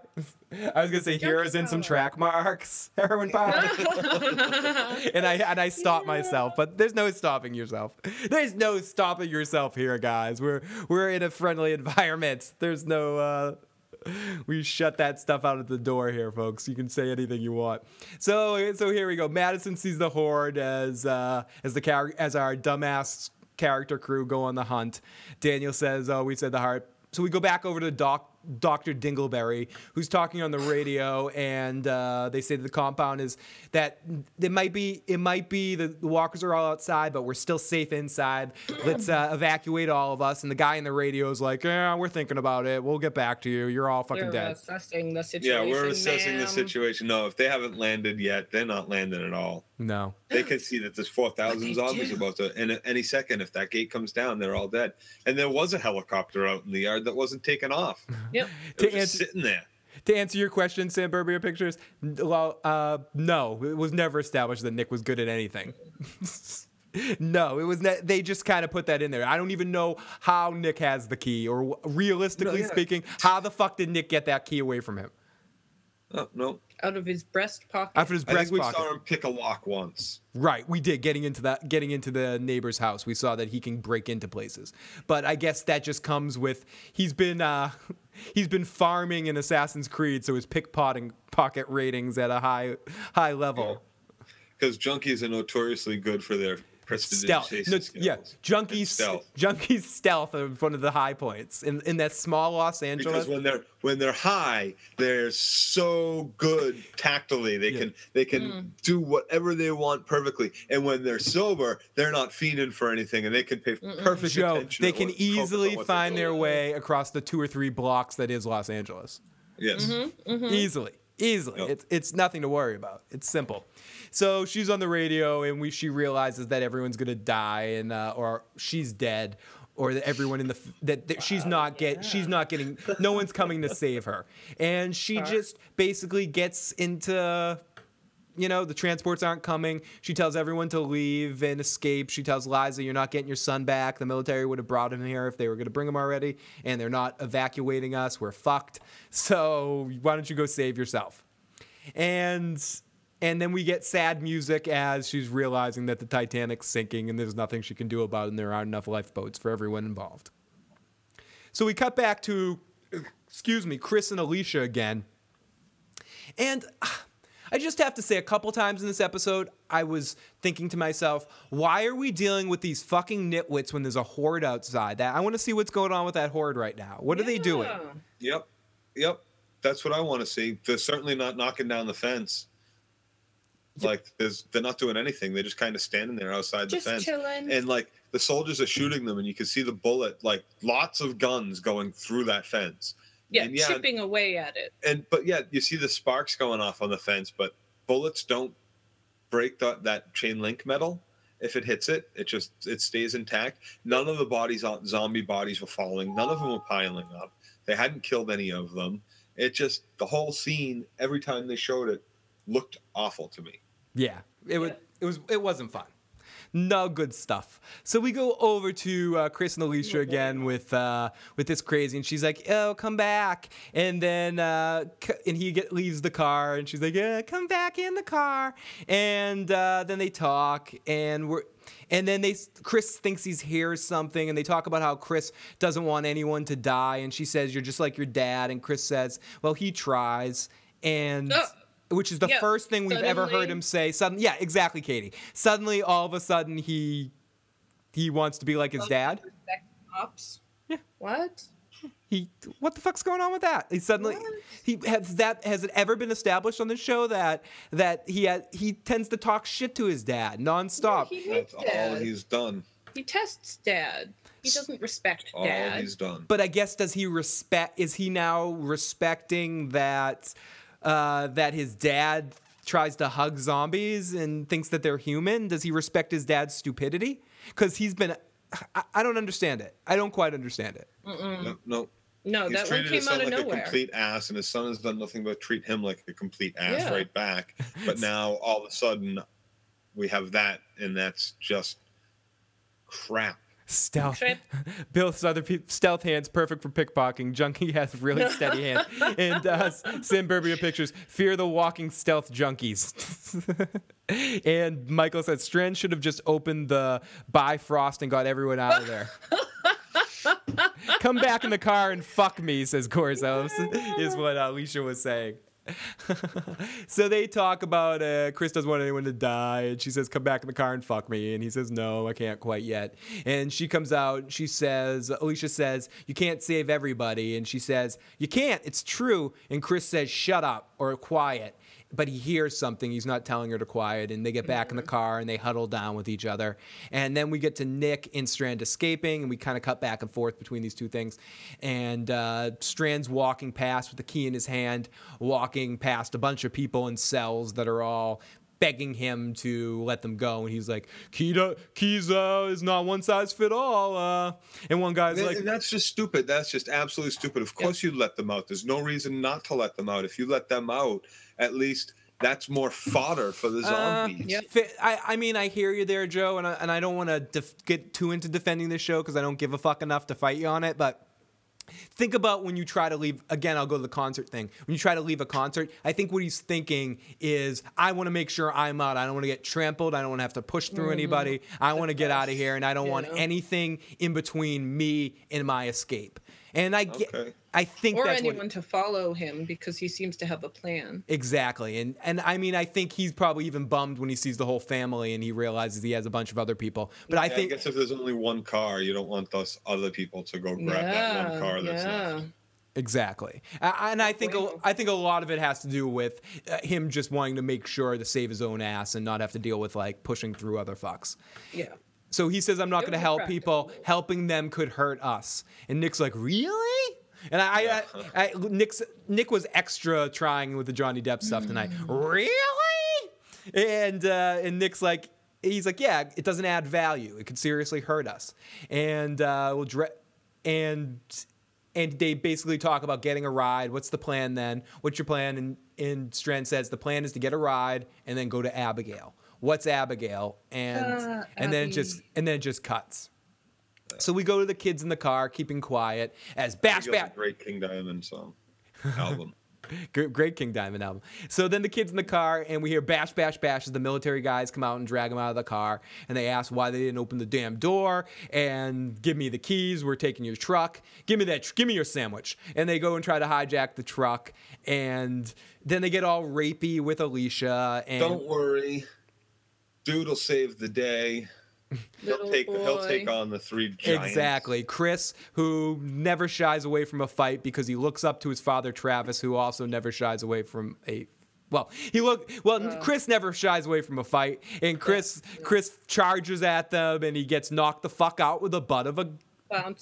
So you're telling me at that point they knock him out, and then they take the car and they leave them there. So. Well, I like that the girl thinks, oh, they're threatening, getting all rapey and putting hands on him, but don't worry, here, now take the keys and leave me alone. No, thanks for the keys, and now we're going to continue to be rapey and put our hands on this kid.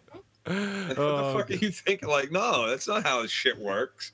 You got to learn that lesson real quick. It's awful. So then we go to our crew, the brain trust, marching back to the checkpoint, looking through Andy's instructions. We see military guys trying to shoot out the horde, and we see tons more interesting stuff than what we're basically mainly following in this episode. Mm-hmm. So we go to Liza trying to escape or walking through a mess with a zonked look on her face.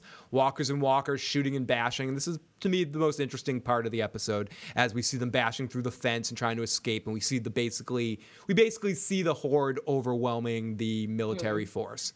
And one of them gets through and the guy gets bitten. And then again, to just show that how I read it is the show not doing many interesting things and kind of copycatting other things. I mentioned Titanic before with the captain or with the main doctor. There was another Titanic kind of moment here with Liza, where Liza had a chance to get on the escape boat, and she decided at the last minute, no, I'm going to run and check my family and get my family. When she should have done that. No clue that her she has to get all the way back to where the family is. Right. That mess of zombies. Yeah. And she can do that's it. That's the way to where the family is. And she does it no problem. Or not no problem, because she goes back to where the doctor is and runs into them randomly. Happy coincidence. Because it's a happy coincidence. Nobody mentions oh, great to see you guys made it here. Just hey, let me let him out. Let me let him through the door. Oh my God, it's horrible. So the crew matches back in, and we see Liza going off. We see We see an officer get bit, and then he runs into the helicopter propeller to kill himself, which I thought was kind of sick. And it was good. Yeah, it was a good visual. And then we go back to Nick and Strand, and kind of headache central with some shaky cam stuff in this situation. And Strand is slick. He's keeping Nick, his pet, out of harm's way. Nick limps his way towards a door as they hear a bleep. As they carry through a door, you hear an alarm sound or some sort of beep. And we see walkers come around them. Strand tells Nick to wait, and Nick tells him not to worry. They're slow. And this is with the whole thing with or if Strand goes in to kind of fuck with a walker, and he goes, and Nick's don't go in there, and Strand's don't worry, they're very slow. There's a soldier alive. It's the guy that took the cufflinks, and he says, help me, and he goes, no, and he takes the cufflinks back, tells him he can keep his watch. And they talk some shit, and this guy's name was Melvin, and Strand says that it was his plan to take Melvin's car, so now he has no other plan. So Yep. So we go back to Team Dumbass, and they come out of the mess, and we start yelling around for Nick and Salazar's mom. And this is the situation. Salazar later says, don't yell, you're going to attract the dead. When they get there... How the hell does he know that? And they start yelling, though. If he even thinks that, when they show up at the scene, they start yelling for his wife. He starts yelling for his wife at the top of his lungs. I guess it doesn't matter. Not only in that situation is he going to attract the dead, but he's going to attract soldiers who aren't occupied with the dead. How does he know they're all occupied up at the front? Bill says the beep was the key card locking the door when they closed it. The door had been popped open. They telegraphed that moment with the locked door. Absolutely. Yeah. Yes, they did. Jack, I'm coming back to screw you and make you kill Rose. Liza was bitten in the kitchen when Travis killed the walker. Thank you, Duke Chronic. Scout Dakota says, and this is when I want Strand eaten. How does he know they're slow? The show can't decide how much these people actually know about the zombies. Yeah. And, well, I was just thinking that too, just as we mentioned it. And I figure we know that there was a 9-day skip. So, and we know that they've been holding prisoners here, but we don't know how long Strand has been a prisoner. Yeah. And we don't know if Strand maybe has only been there for, 12 to 20 hours, 24 hours, maybe a day and a half, or even 2 days longer than Nick. Maybe for those other 5 days, 7 days, he was actually out in the shit dealing with walkers and because he's such a smooth talker, came across the guards and was able to talk his way into not getting killed, but brought there instead. No, that's a fair point. That's definitely a fair point. And I'm making excuses for just bad fucking writing because they're making me fill in the blanks that they promised they would fucking fill us in on when they started this. Oh, it's going to be a prequel. You're going to get questions answered. You're going to see things. You've done nothing different. It's all a piss poor imitation of the fear of the mother show. Yep. So Travis starts looking at people, letting people out. So eventually they get down to the prison area and they start asking around for Nick. And somehow one of the prisoners just happens to know Nick. Yeah, he walked away with the guy in the suit that way. The rich guy. The rich guy in the suit. So I guess they all know who Nick is. And Travis starts letting people out. And Daniel's like, what the fuck? Gives him this look like, there's no time for this. Let's all get the hell out of here. So Nick and Strand find a locked door. Somehow are locked in a corner and are cornered by a bunch of walkers. Strand, who has a gun, I forgot to mention he had a gun. He picked one up at a point.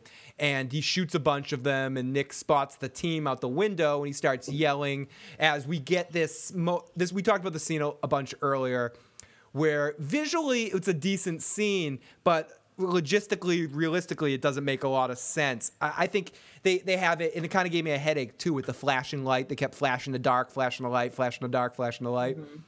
And they're trying to get the door open with the key card as the zombies are basically getting to them to attack them. It is a good moment of tension. I would have liked in this moment for either Strand or Nick to have died. I think it would have worked out better and been a more intense scene because there's a really good build-up, but not much payoff. I would have actually preferred had it been Nick that died. Me too. Yeah. Me too, Joe. Me too. It would have been stronger. It would have been much stronger because he's the character that we've been following since the opening scene, right? The him running out of the church. That would have been strong. And then but here's the thing, if Nick dies, the family doesn't open the door for Strand. Maybe. Travis throws Nick into the zombies, they don't open the door for Strand either. Yeah. He could have died right as they got the door open. Been pulled, like Strand gets through and Nick is. So they both get pulled out. That's true. Good point, Katie. They both get pulled out and they're okay. So then Liza just happens to show up at the right time too, and then she finds them too, and the whole team's back together. That was easy. Yay. She gets them out. Liza gets them out. And Liza says, "Let's go to." Yeah, Liza says, "Let's go towards the medical area, and we can find an escape area there, and we'll go talk to the doctor." Wait, where's my mom? I want to see her.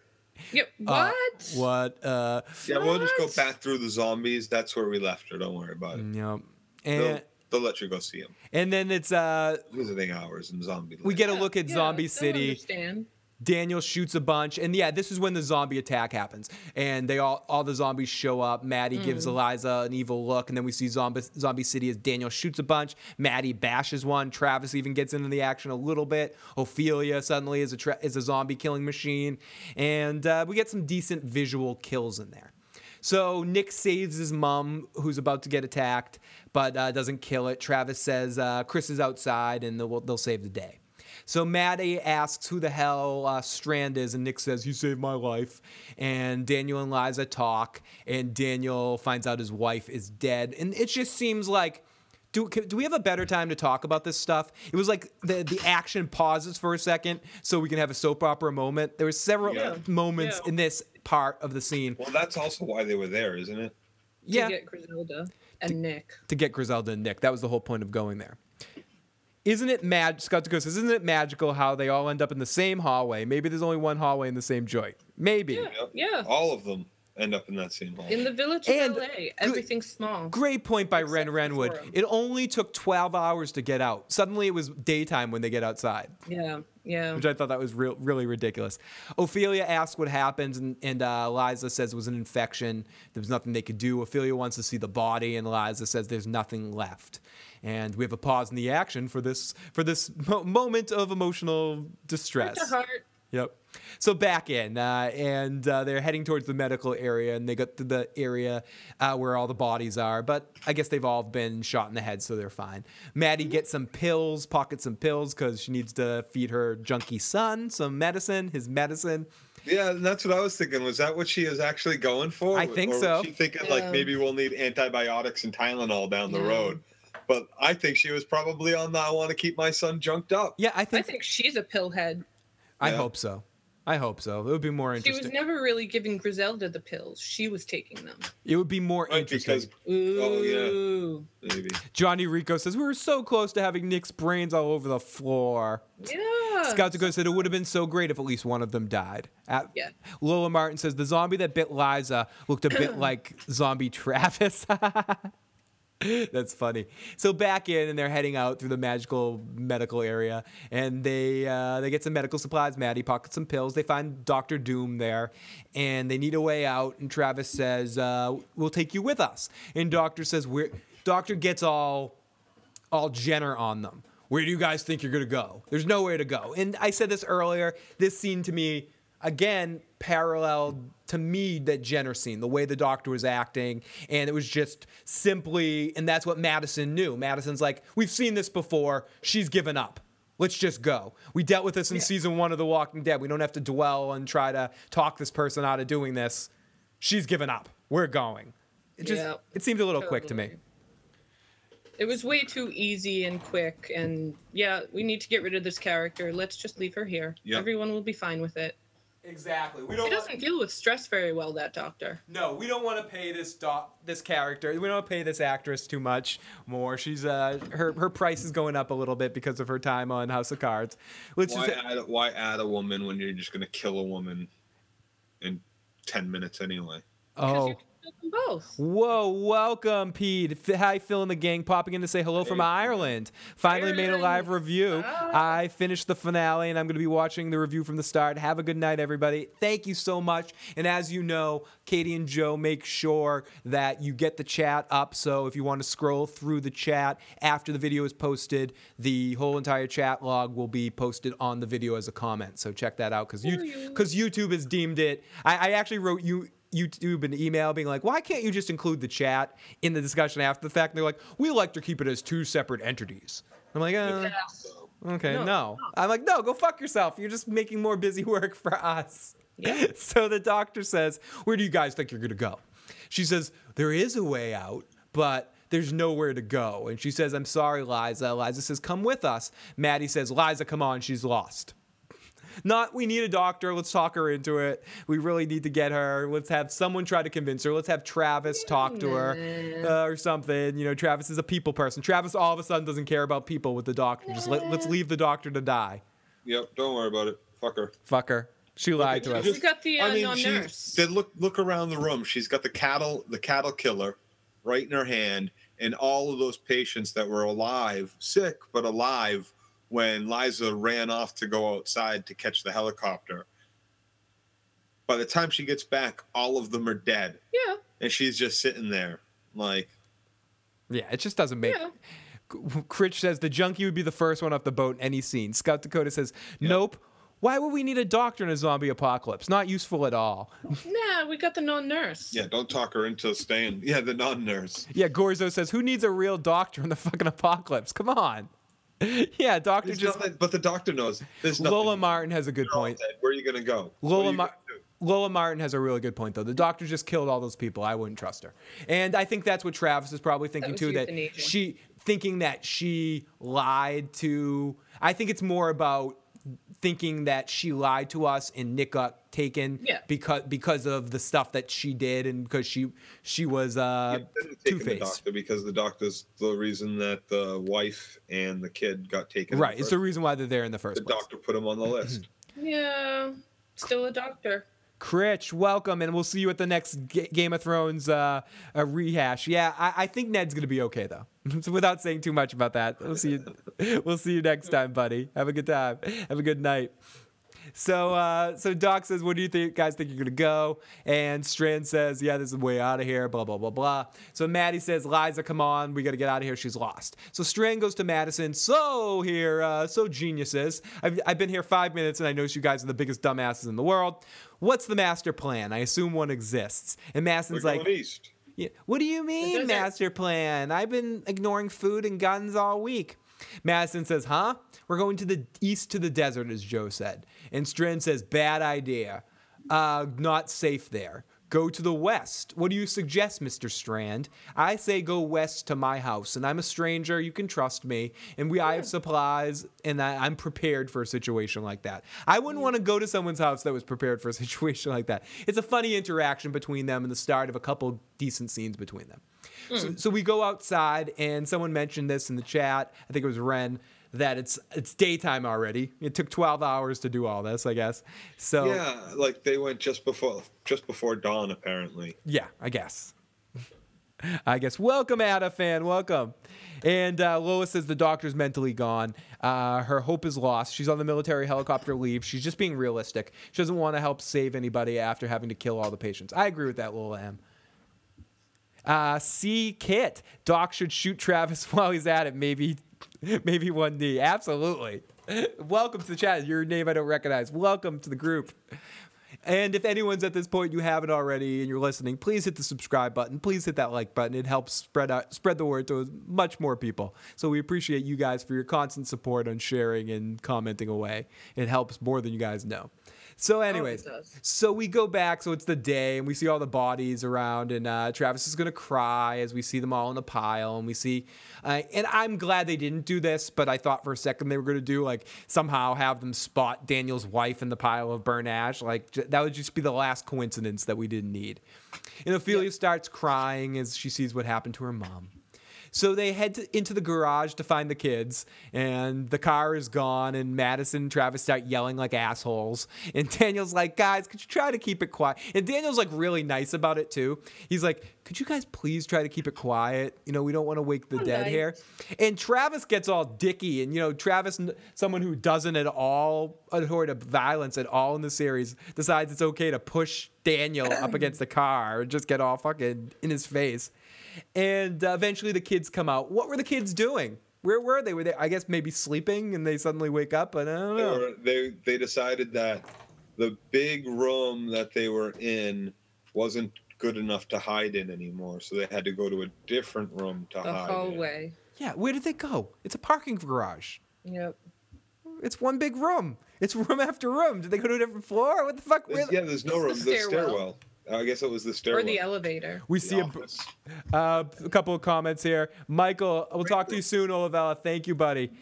See you later. See you next week for the Walking Fucking Dead. Duke Chronic said, we did see a burnt corpse with a missing foot. Interesting. Maybe a ghost has it in its mouth somewhere. And so that's a missing... My bad. Wrong show. So they come out, and they were getting it on, or some shit was going on. They were cuddling in the background. Daniel looks at Ophelia, and Ophelia is down on the ground, sad and crying, and Daniel insists we must go now.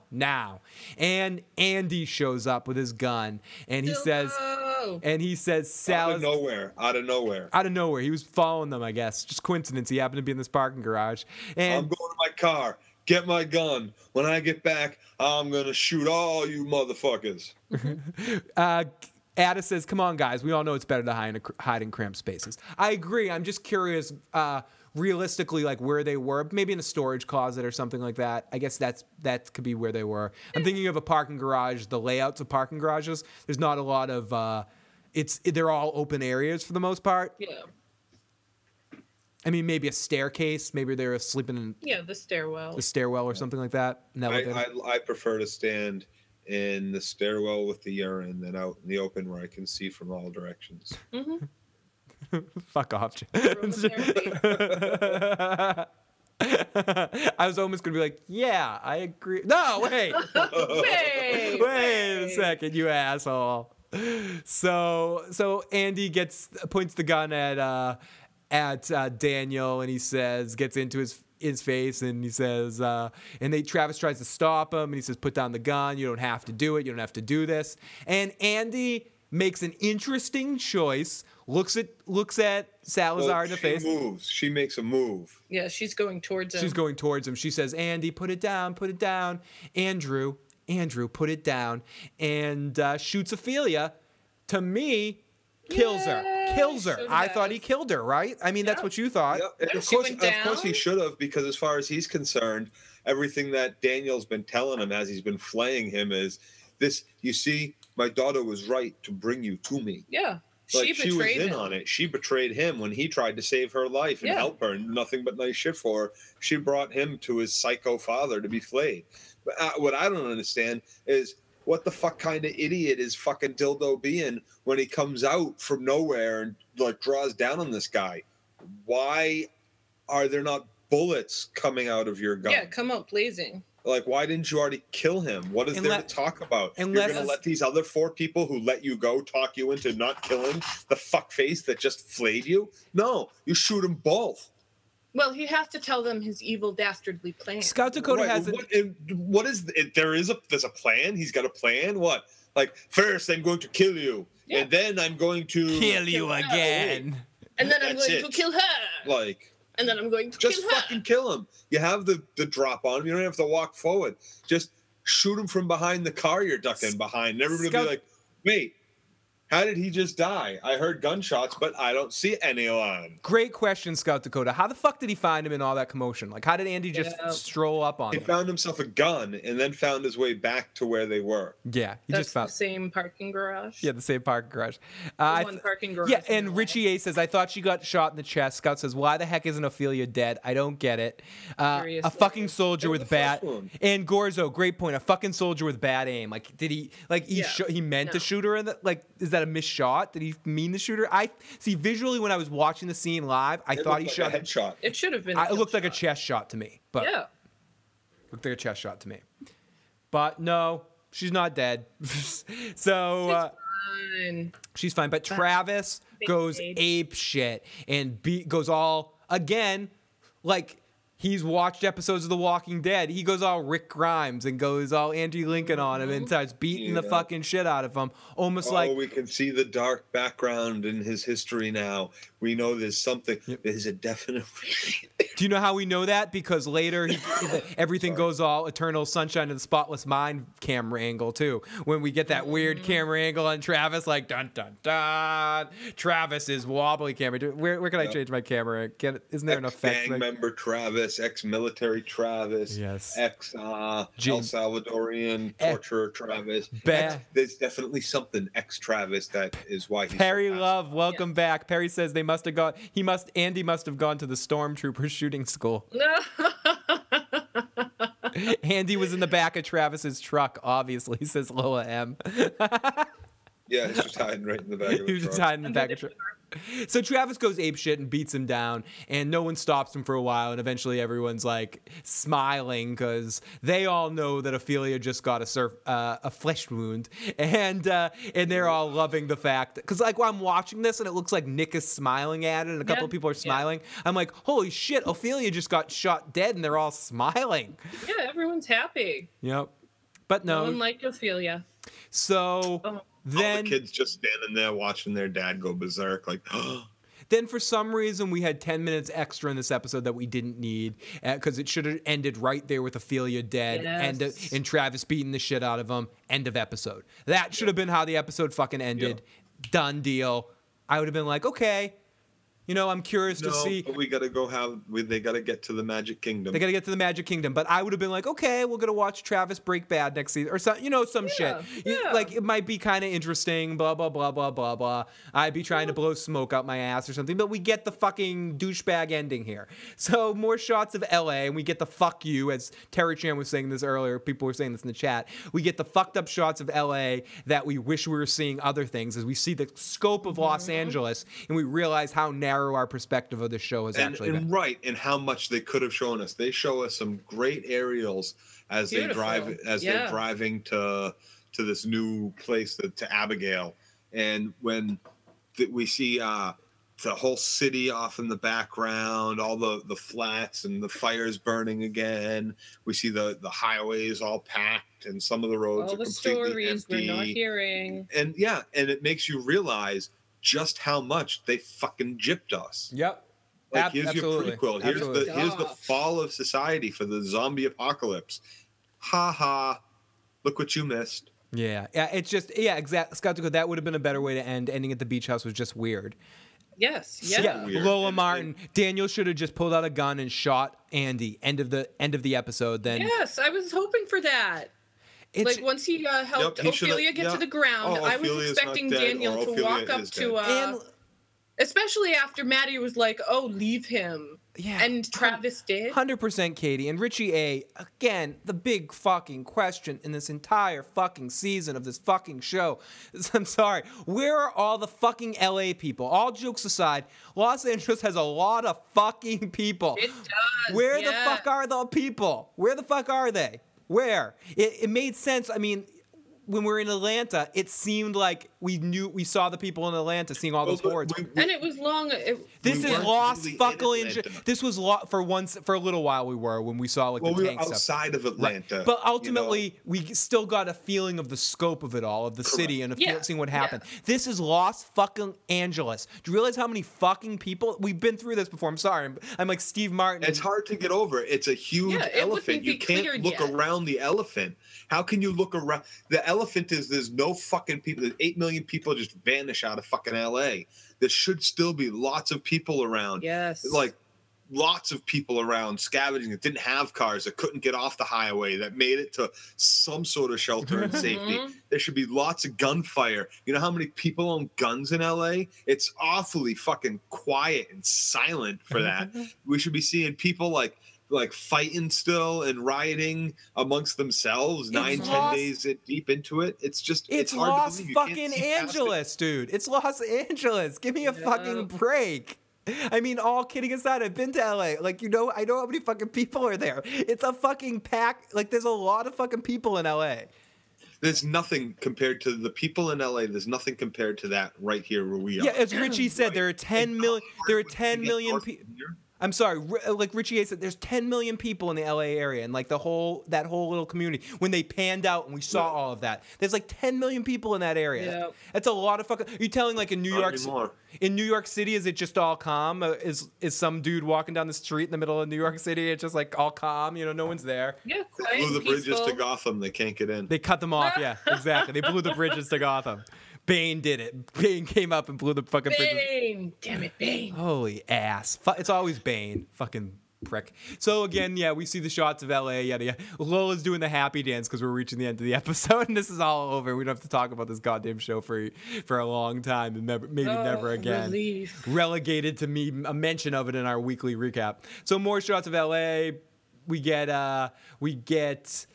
Strand and Maddie in the car talking about what roads to go, and he's kind of fucking with her, and she makes a joke back, and I'm like, would you like to go back to the prison? And he calls her Nick's mom and says we're gonna get along. As we see the world around, Nick is being trippy, and he's being like a dog, hanging his head out the window, like. Oh, it's really annoying shit. I'm so dope sick. I'm so doped up, motherfucker.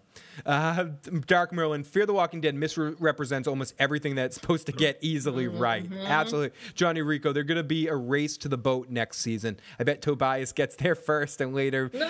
Tobias is already on the boat. He saw that shit from his house. Tobias is a few heads of time. 30 miles away. I don't know. They had, and like, judging from like the aerials of where they were driving from and how far away they were from like downtown LA, which is where the riots were in the first place, which is where Travis had to go to get his son and where they met up with Daniel. Like, I'm looking at this and I'm like, wow, they look like they're miles away from the city now all of a sudden.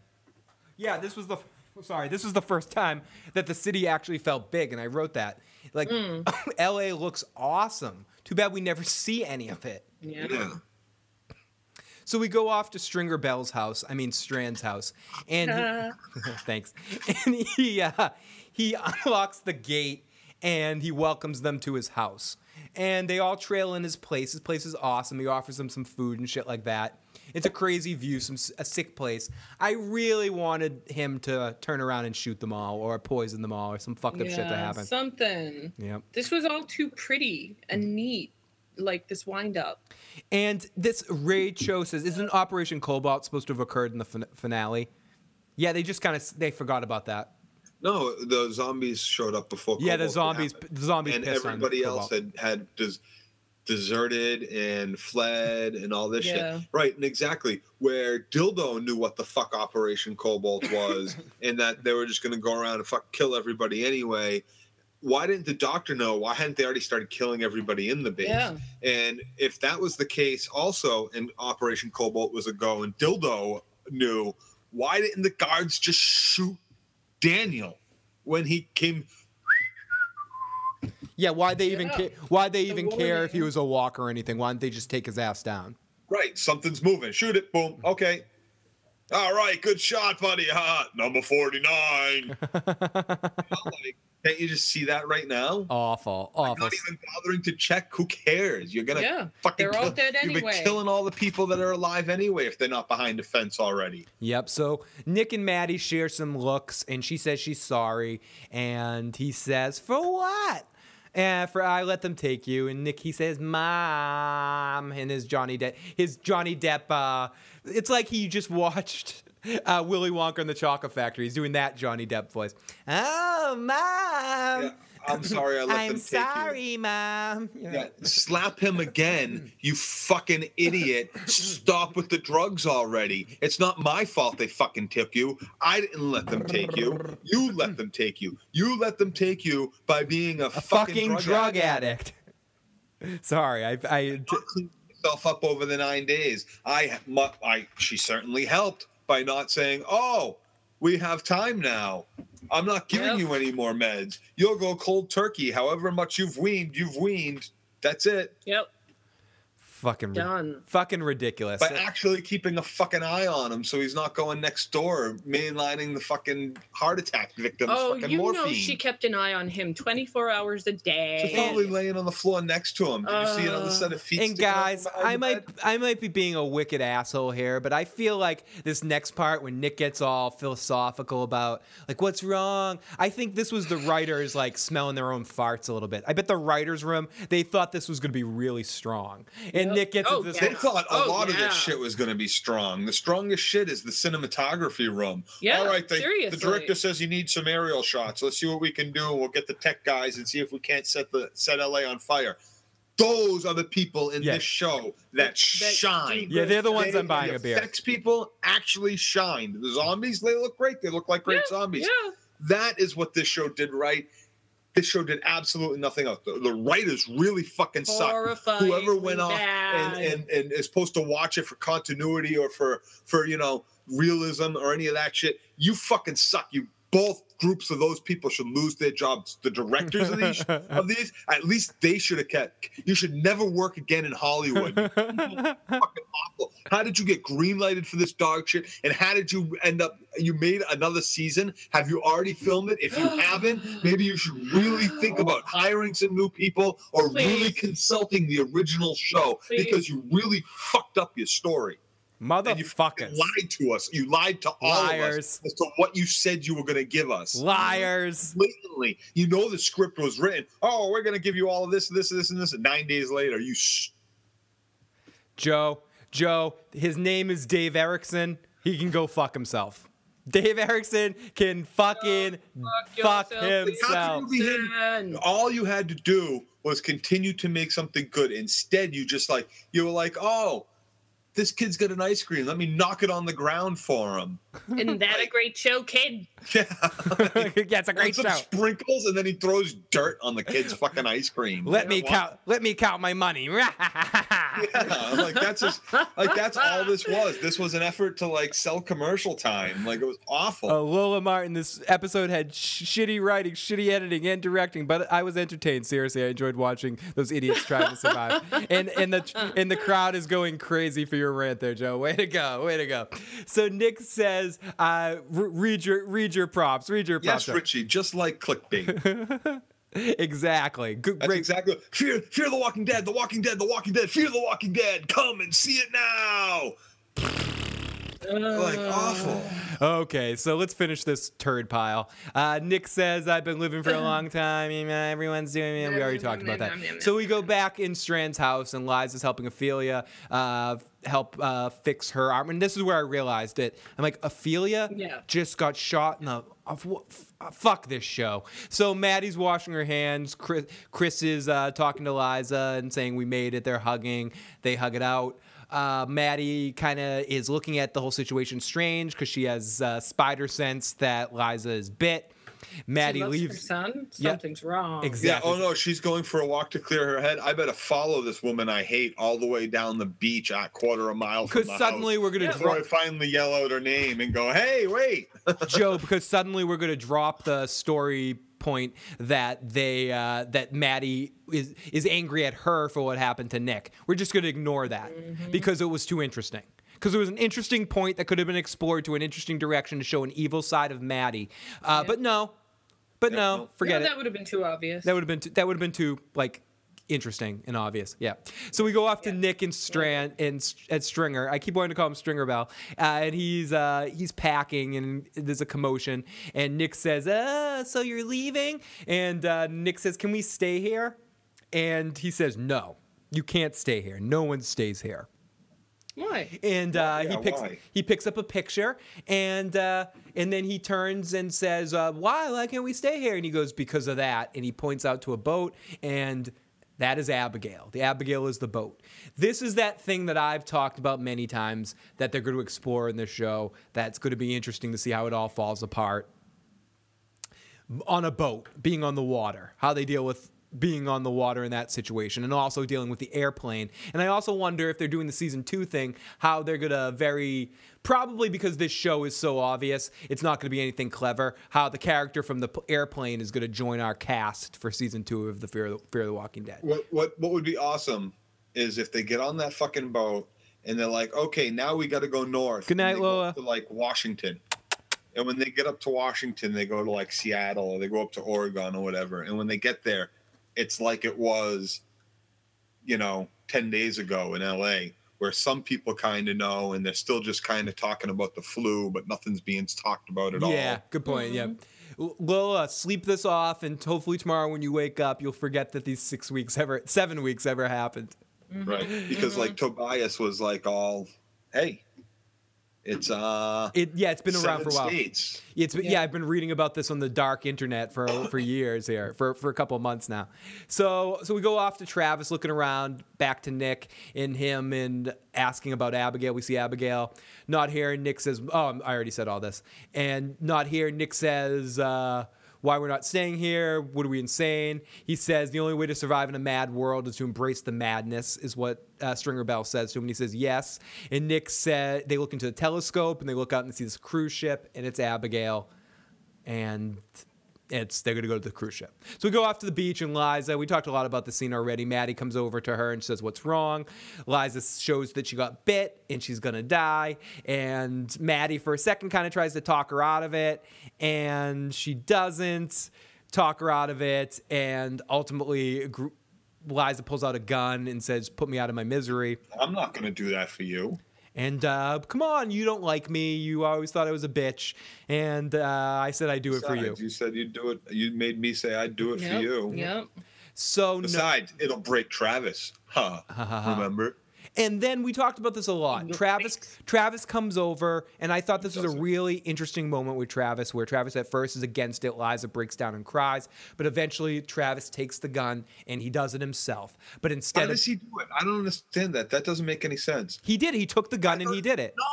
No, you're wrong, Joe. He did it. He doesn't believe in guns, Phil. He did it, though, Joe. But he doesn't believe in guns. He does. He does now. No truck. If he doesn't believe in guns, how does he take the gun? The gun isn't there. It's not in his belief system. He did it now. He believes now, Joe. He doesn't have a truck available. He believes exactly. He doesn't have a truck to drive him over again. He doesn't believe in guns. I don't see how he shot him. Do you know how? If I don't believe in it, they don't exist. Do you know how he tripped? You know, when they did that weird angle, he had a trip and he fell into the eternal sunshine of his spotless mind. And he discovered that at the core, his past, he has to embrace the creature of his past. And now he's bringing the gun to the party. Yeah, he does though. He just reaches right out for the gun. He's like, "Yeah, I'm gonna do this. No problem. Yeah, it won't break me. Yeah, it'll break me." He took the red pill, as Gorzo said. Yeah, I think everybody should have had a different opinion of what Travis is capable of and not capable of when he beat the shit out of Dildo. Yeah, he's got some rage. Yep. D. Watt says he went to go to Alaska. I want to see walkers in the winter. Gorzo says Tobias was too smart for this show. Let's put him on a different show. Lola says, but they weren't actually on the beach. They were high off a cliff. Then Travis and Maddie are somehow way below the cliff on the beach in the sand after he kills Liza. Yeah, the logistics are making my head hurt. This scene should have been like the airplane scene where everybody takes turns bitch slapping the girl, but takes turns shooting her. Yeah, right. Red Rabbit said, my sweet hubby said he would have let me turn then kill me, but not if I was still alive. And that's a good point. Liza goes out doesn't wait to get sick. She decides to go out while she's still conscious. And that's I would too. That's a good philosophical question of what you would do in that situation. Yeah. That's one of those good Walking Dead moments. Take me out while I'm still conscious. I don't need to turn into a zombie first. Too much can go wrong. Be really sick for a while. What if I accidentally then bite you because because now all of a sudden you can't do it. But I think but you know how Eliza's like, I can't do it myself, or she says she couldn't do it myself. I think I could do it myself though. I think I'd want to do it myself. I wouldn't want to put anyone else through that. I wouldn't want to make you shoot me, Joe. I'd shoot myself. But Phil, you wouldn't have to make me. You'd be shooting me. Yeah, I wouldn't. Well, I'm like pulling the gun and getting ready to shoot myself. Here's the thing. To me, for my friends and family, I would not find it burdensome. It's mercy. It's mercy. It's the most loving thing I could do for them in that situation, and I would do it in a heartbeat, and I would do it thankfully. Now, good point by Scout Dakota. And do we just have the worst parents? Do we have the worst parents on the planet? Well, does she not want to give her son a legitimate goodbye to her? She just doesn't even really. She just keep your son in delusion land. It's fine. Continually crush him. Yep. Because then we cut away from Travis actually doing the shooting because he suddenly believes in guns, and to Chris and we don't need that actual drama of like the fight in his head. No, we talked about that a lot earlier. No, we don't need it. We don't need real acting and real emotion. Or drama. Right. So we get Chris and Alicia eating, and we hear the shot like old Yeller and running towards in slow motion as we get shaky cam craziness of Travis going insane as Travis feels the emotion after the fact of doing it. And we also get a slow motion look of Chris, who no one's stopping him from hugging his dead mom's corpse. And Alicia's like, yeah, I'm going to have to give this guy something give this guy some action. And let me just finish this episode and we'll shit on the end here. Travis is tripping again. Water's wet. Maddie saves him. And it's like the music is playing and it's this sad emotional tune. And this is so fucking cheesy. It pissed me off to the end. I just need to say, Travis is like tripping again and dealing with like the emotional turmoil of this. The water's wet. Because I have to be in the water to really show just how emotional. Exactly. I can't collapse in the dry sand. But it gets worse, guys. It gets worse. Maddie comes and saves him, and then the drums of the music kicks in. Dun dun dashin, dun dun dashin, as the drums kick in, and then we get happy music because Eliza's dead, and Madison, no shit, has like a grin on her face, and no longer is just going to use him for sex, as they're both being washed away with the water, and we can all pray and hope that the tide comes in and washes and kills them both. And then they get the long shot of the bird representing her soul flying free over the ocean and panning over the ocean. Now my question was, were we supposed to see something in the ocean? Like that's what I was wondering. There was a bird floating. I was thinking we were going somewhere there. Was it like some other character's eyes changing where we were supposed to see walkers? The water red with blood? At a point it looked like it might have been, or somebody, Stephanie, when I was watching it, goes, are there walkers on the bottom of the ocean? Are we seeing are we supposed to see through the water? I didn't see anything. I didn't see anything. No, I think it was just a horrible ocean happy ending panning shot. Yeah. Travis is like, I need sand on my ass. Scott Dakota says, worst ending ever. On the beach with Planet with Planets of the Apes. Scott Dakota says, Phil. No! Scout Dakota, we love you. Phil, Joe, I would totally shoot you guys.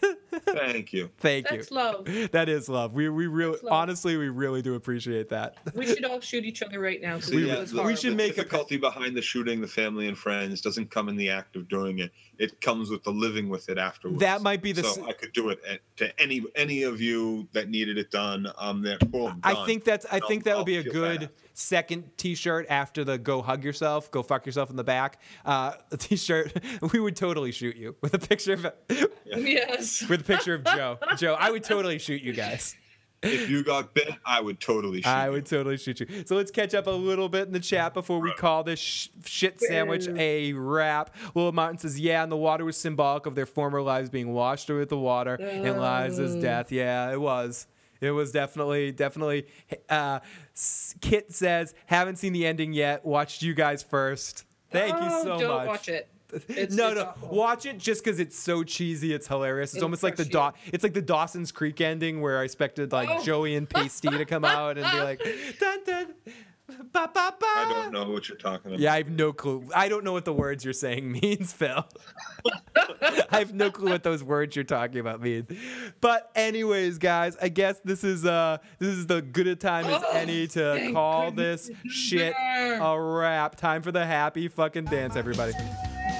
Next week. Next week. Good to see you all. Week. Oh, whoa. This crappy season of Fear the Fuck. Kit is from Alaska. Well, welcome so much. Welcome. Thank you for joining us. Cold.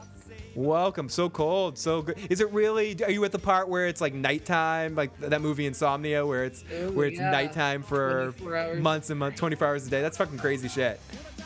Falsters, Australian for stupid American. You'll buy anything. Alaska's one of those places that it's just so interesting, I think, to so many other Americans that aren't from Alaska because it's so separated from the rest of the country and such a different environment. Alaska. I thought you said Australia. No, Alaska. Starts with an A. My brain is just off right now. It really I've never had so much. Special guest online says, "Oh, great comment." Special guest online says, "I've never had so much fun watching a shitty TV show." Oh, that means us so much, guys. Don't worry, we're not going to completely give up on shitty TV because it is fun to talk about some shit too. So, but guys, thank you so much we made it through it together, guys. Give yourselves a big hug. Thank you for making it with we did this together, guys. And Kit says we almost get 24 hours of dark in the winter. Shit's real. Nice. Oh gosh. Is that the solstice? Renwood says, Joe, I love you, Dr. Kevorkian. Oh, you're welcome. Scout says, yeah, we get the real show next week. Guys, if you haven't already and you've made it this far in the video, please hit the thumbs up button. Please share our channel with a friend if you love us. Help us grow. And if you have any comment, jump in the comment section after, whenever you're watching this. Tell us what you thought of this season. What, if anything, they could do in season 2 to get you to come back and like this show again. What you're looking forward to next week for the real deal. The real Walking Dead. I have a feeling we're in for a really awesome single episode. Forget whatever about the season. They're talking up this single episode to be one of the best episodes, and like a lot of kills and some big kills happening in this. So let's see if any of my death predictions come true in this first episode. Well, I'm just psyched that in the previews I saw the bass player. Oh yes, the bass player. Ethan Embry, I think. Yes, the kid from Empire Records. He's awesome. Yes. Vacation Vegas. Yeah, Vegas Vacation. Vegas Vacation. Rusty in Vegas Vacation. But let me get over here. Everybody have a good night. Issuesprogram.com. Follow me on Twitter. I got Issues Man. Follow Joe at Dirty Lux. Check out Joe's streams from his PlayStation. He'll be doing a lot more streaming. Doing Last of Us, playing through that game. So watch him play through that. And we might be coming on later tonight. And so, guys, thank you so much for checking all of that out and checking out all of our reviews. We'll be back next week. Yeah. Talk to you guys then. Good night. Kit says, I've watched this review before, entire episode, so yeah, this season kind of sucked, but I'm over it all. Enjoyed it. I'll check you guys in season 2. Dark Merlin, awesome recap. Awesome, great. Next week should be off the chain. Real deal, The Walking Dead. Next week, the real shit comes Richie, Gorzo, Perry Love, Terror Chan, Renwood, Dark Matter, Dark Merlin, all of our other friends, the Lolas, the Lola twins. Love you guys, the Lolas. Perry Love, I already said you, but I love Perry Farrell so much. There's so many special guests online. Planet of the Apes, not Planet, Johnny Rico. Thank you for our callers. Thank you, everybody. We did it. We fucking did it. We made it. Good night, everybody. I didn't think I was. Me neither. I think I was going to make it, though. I thought I was going to get hit. Now, it hurt. Watch out for this shit, guys. Watch out.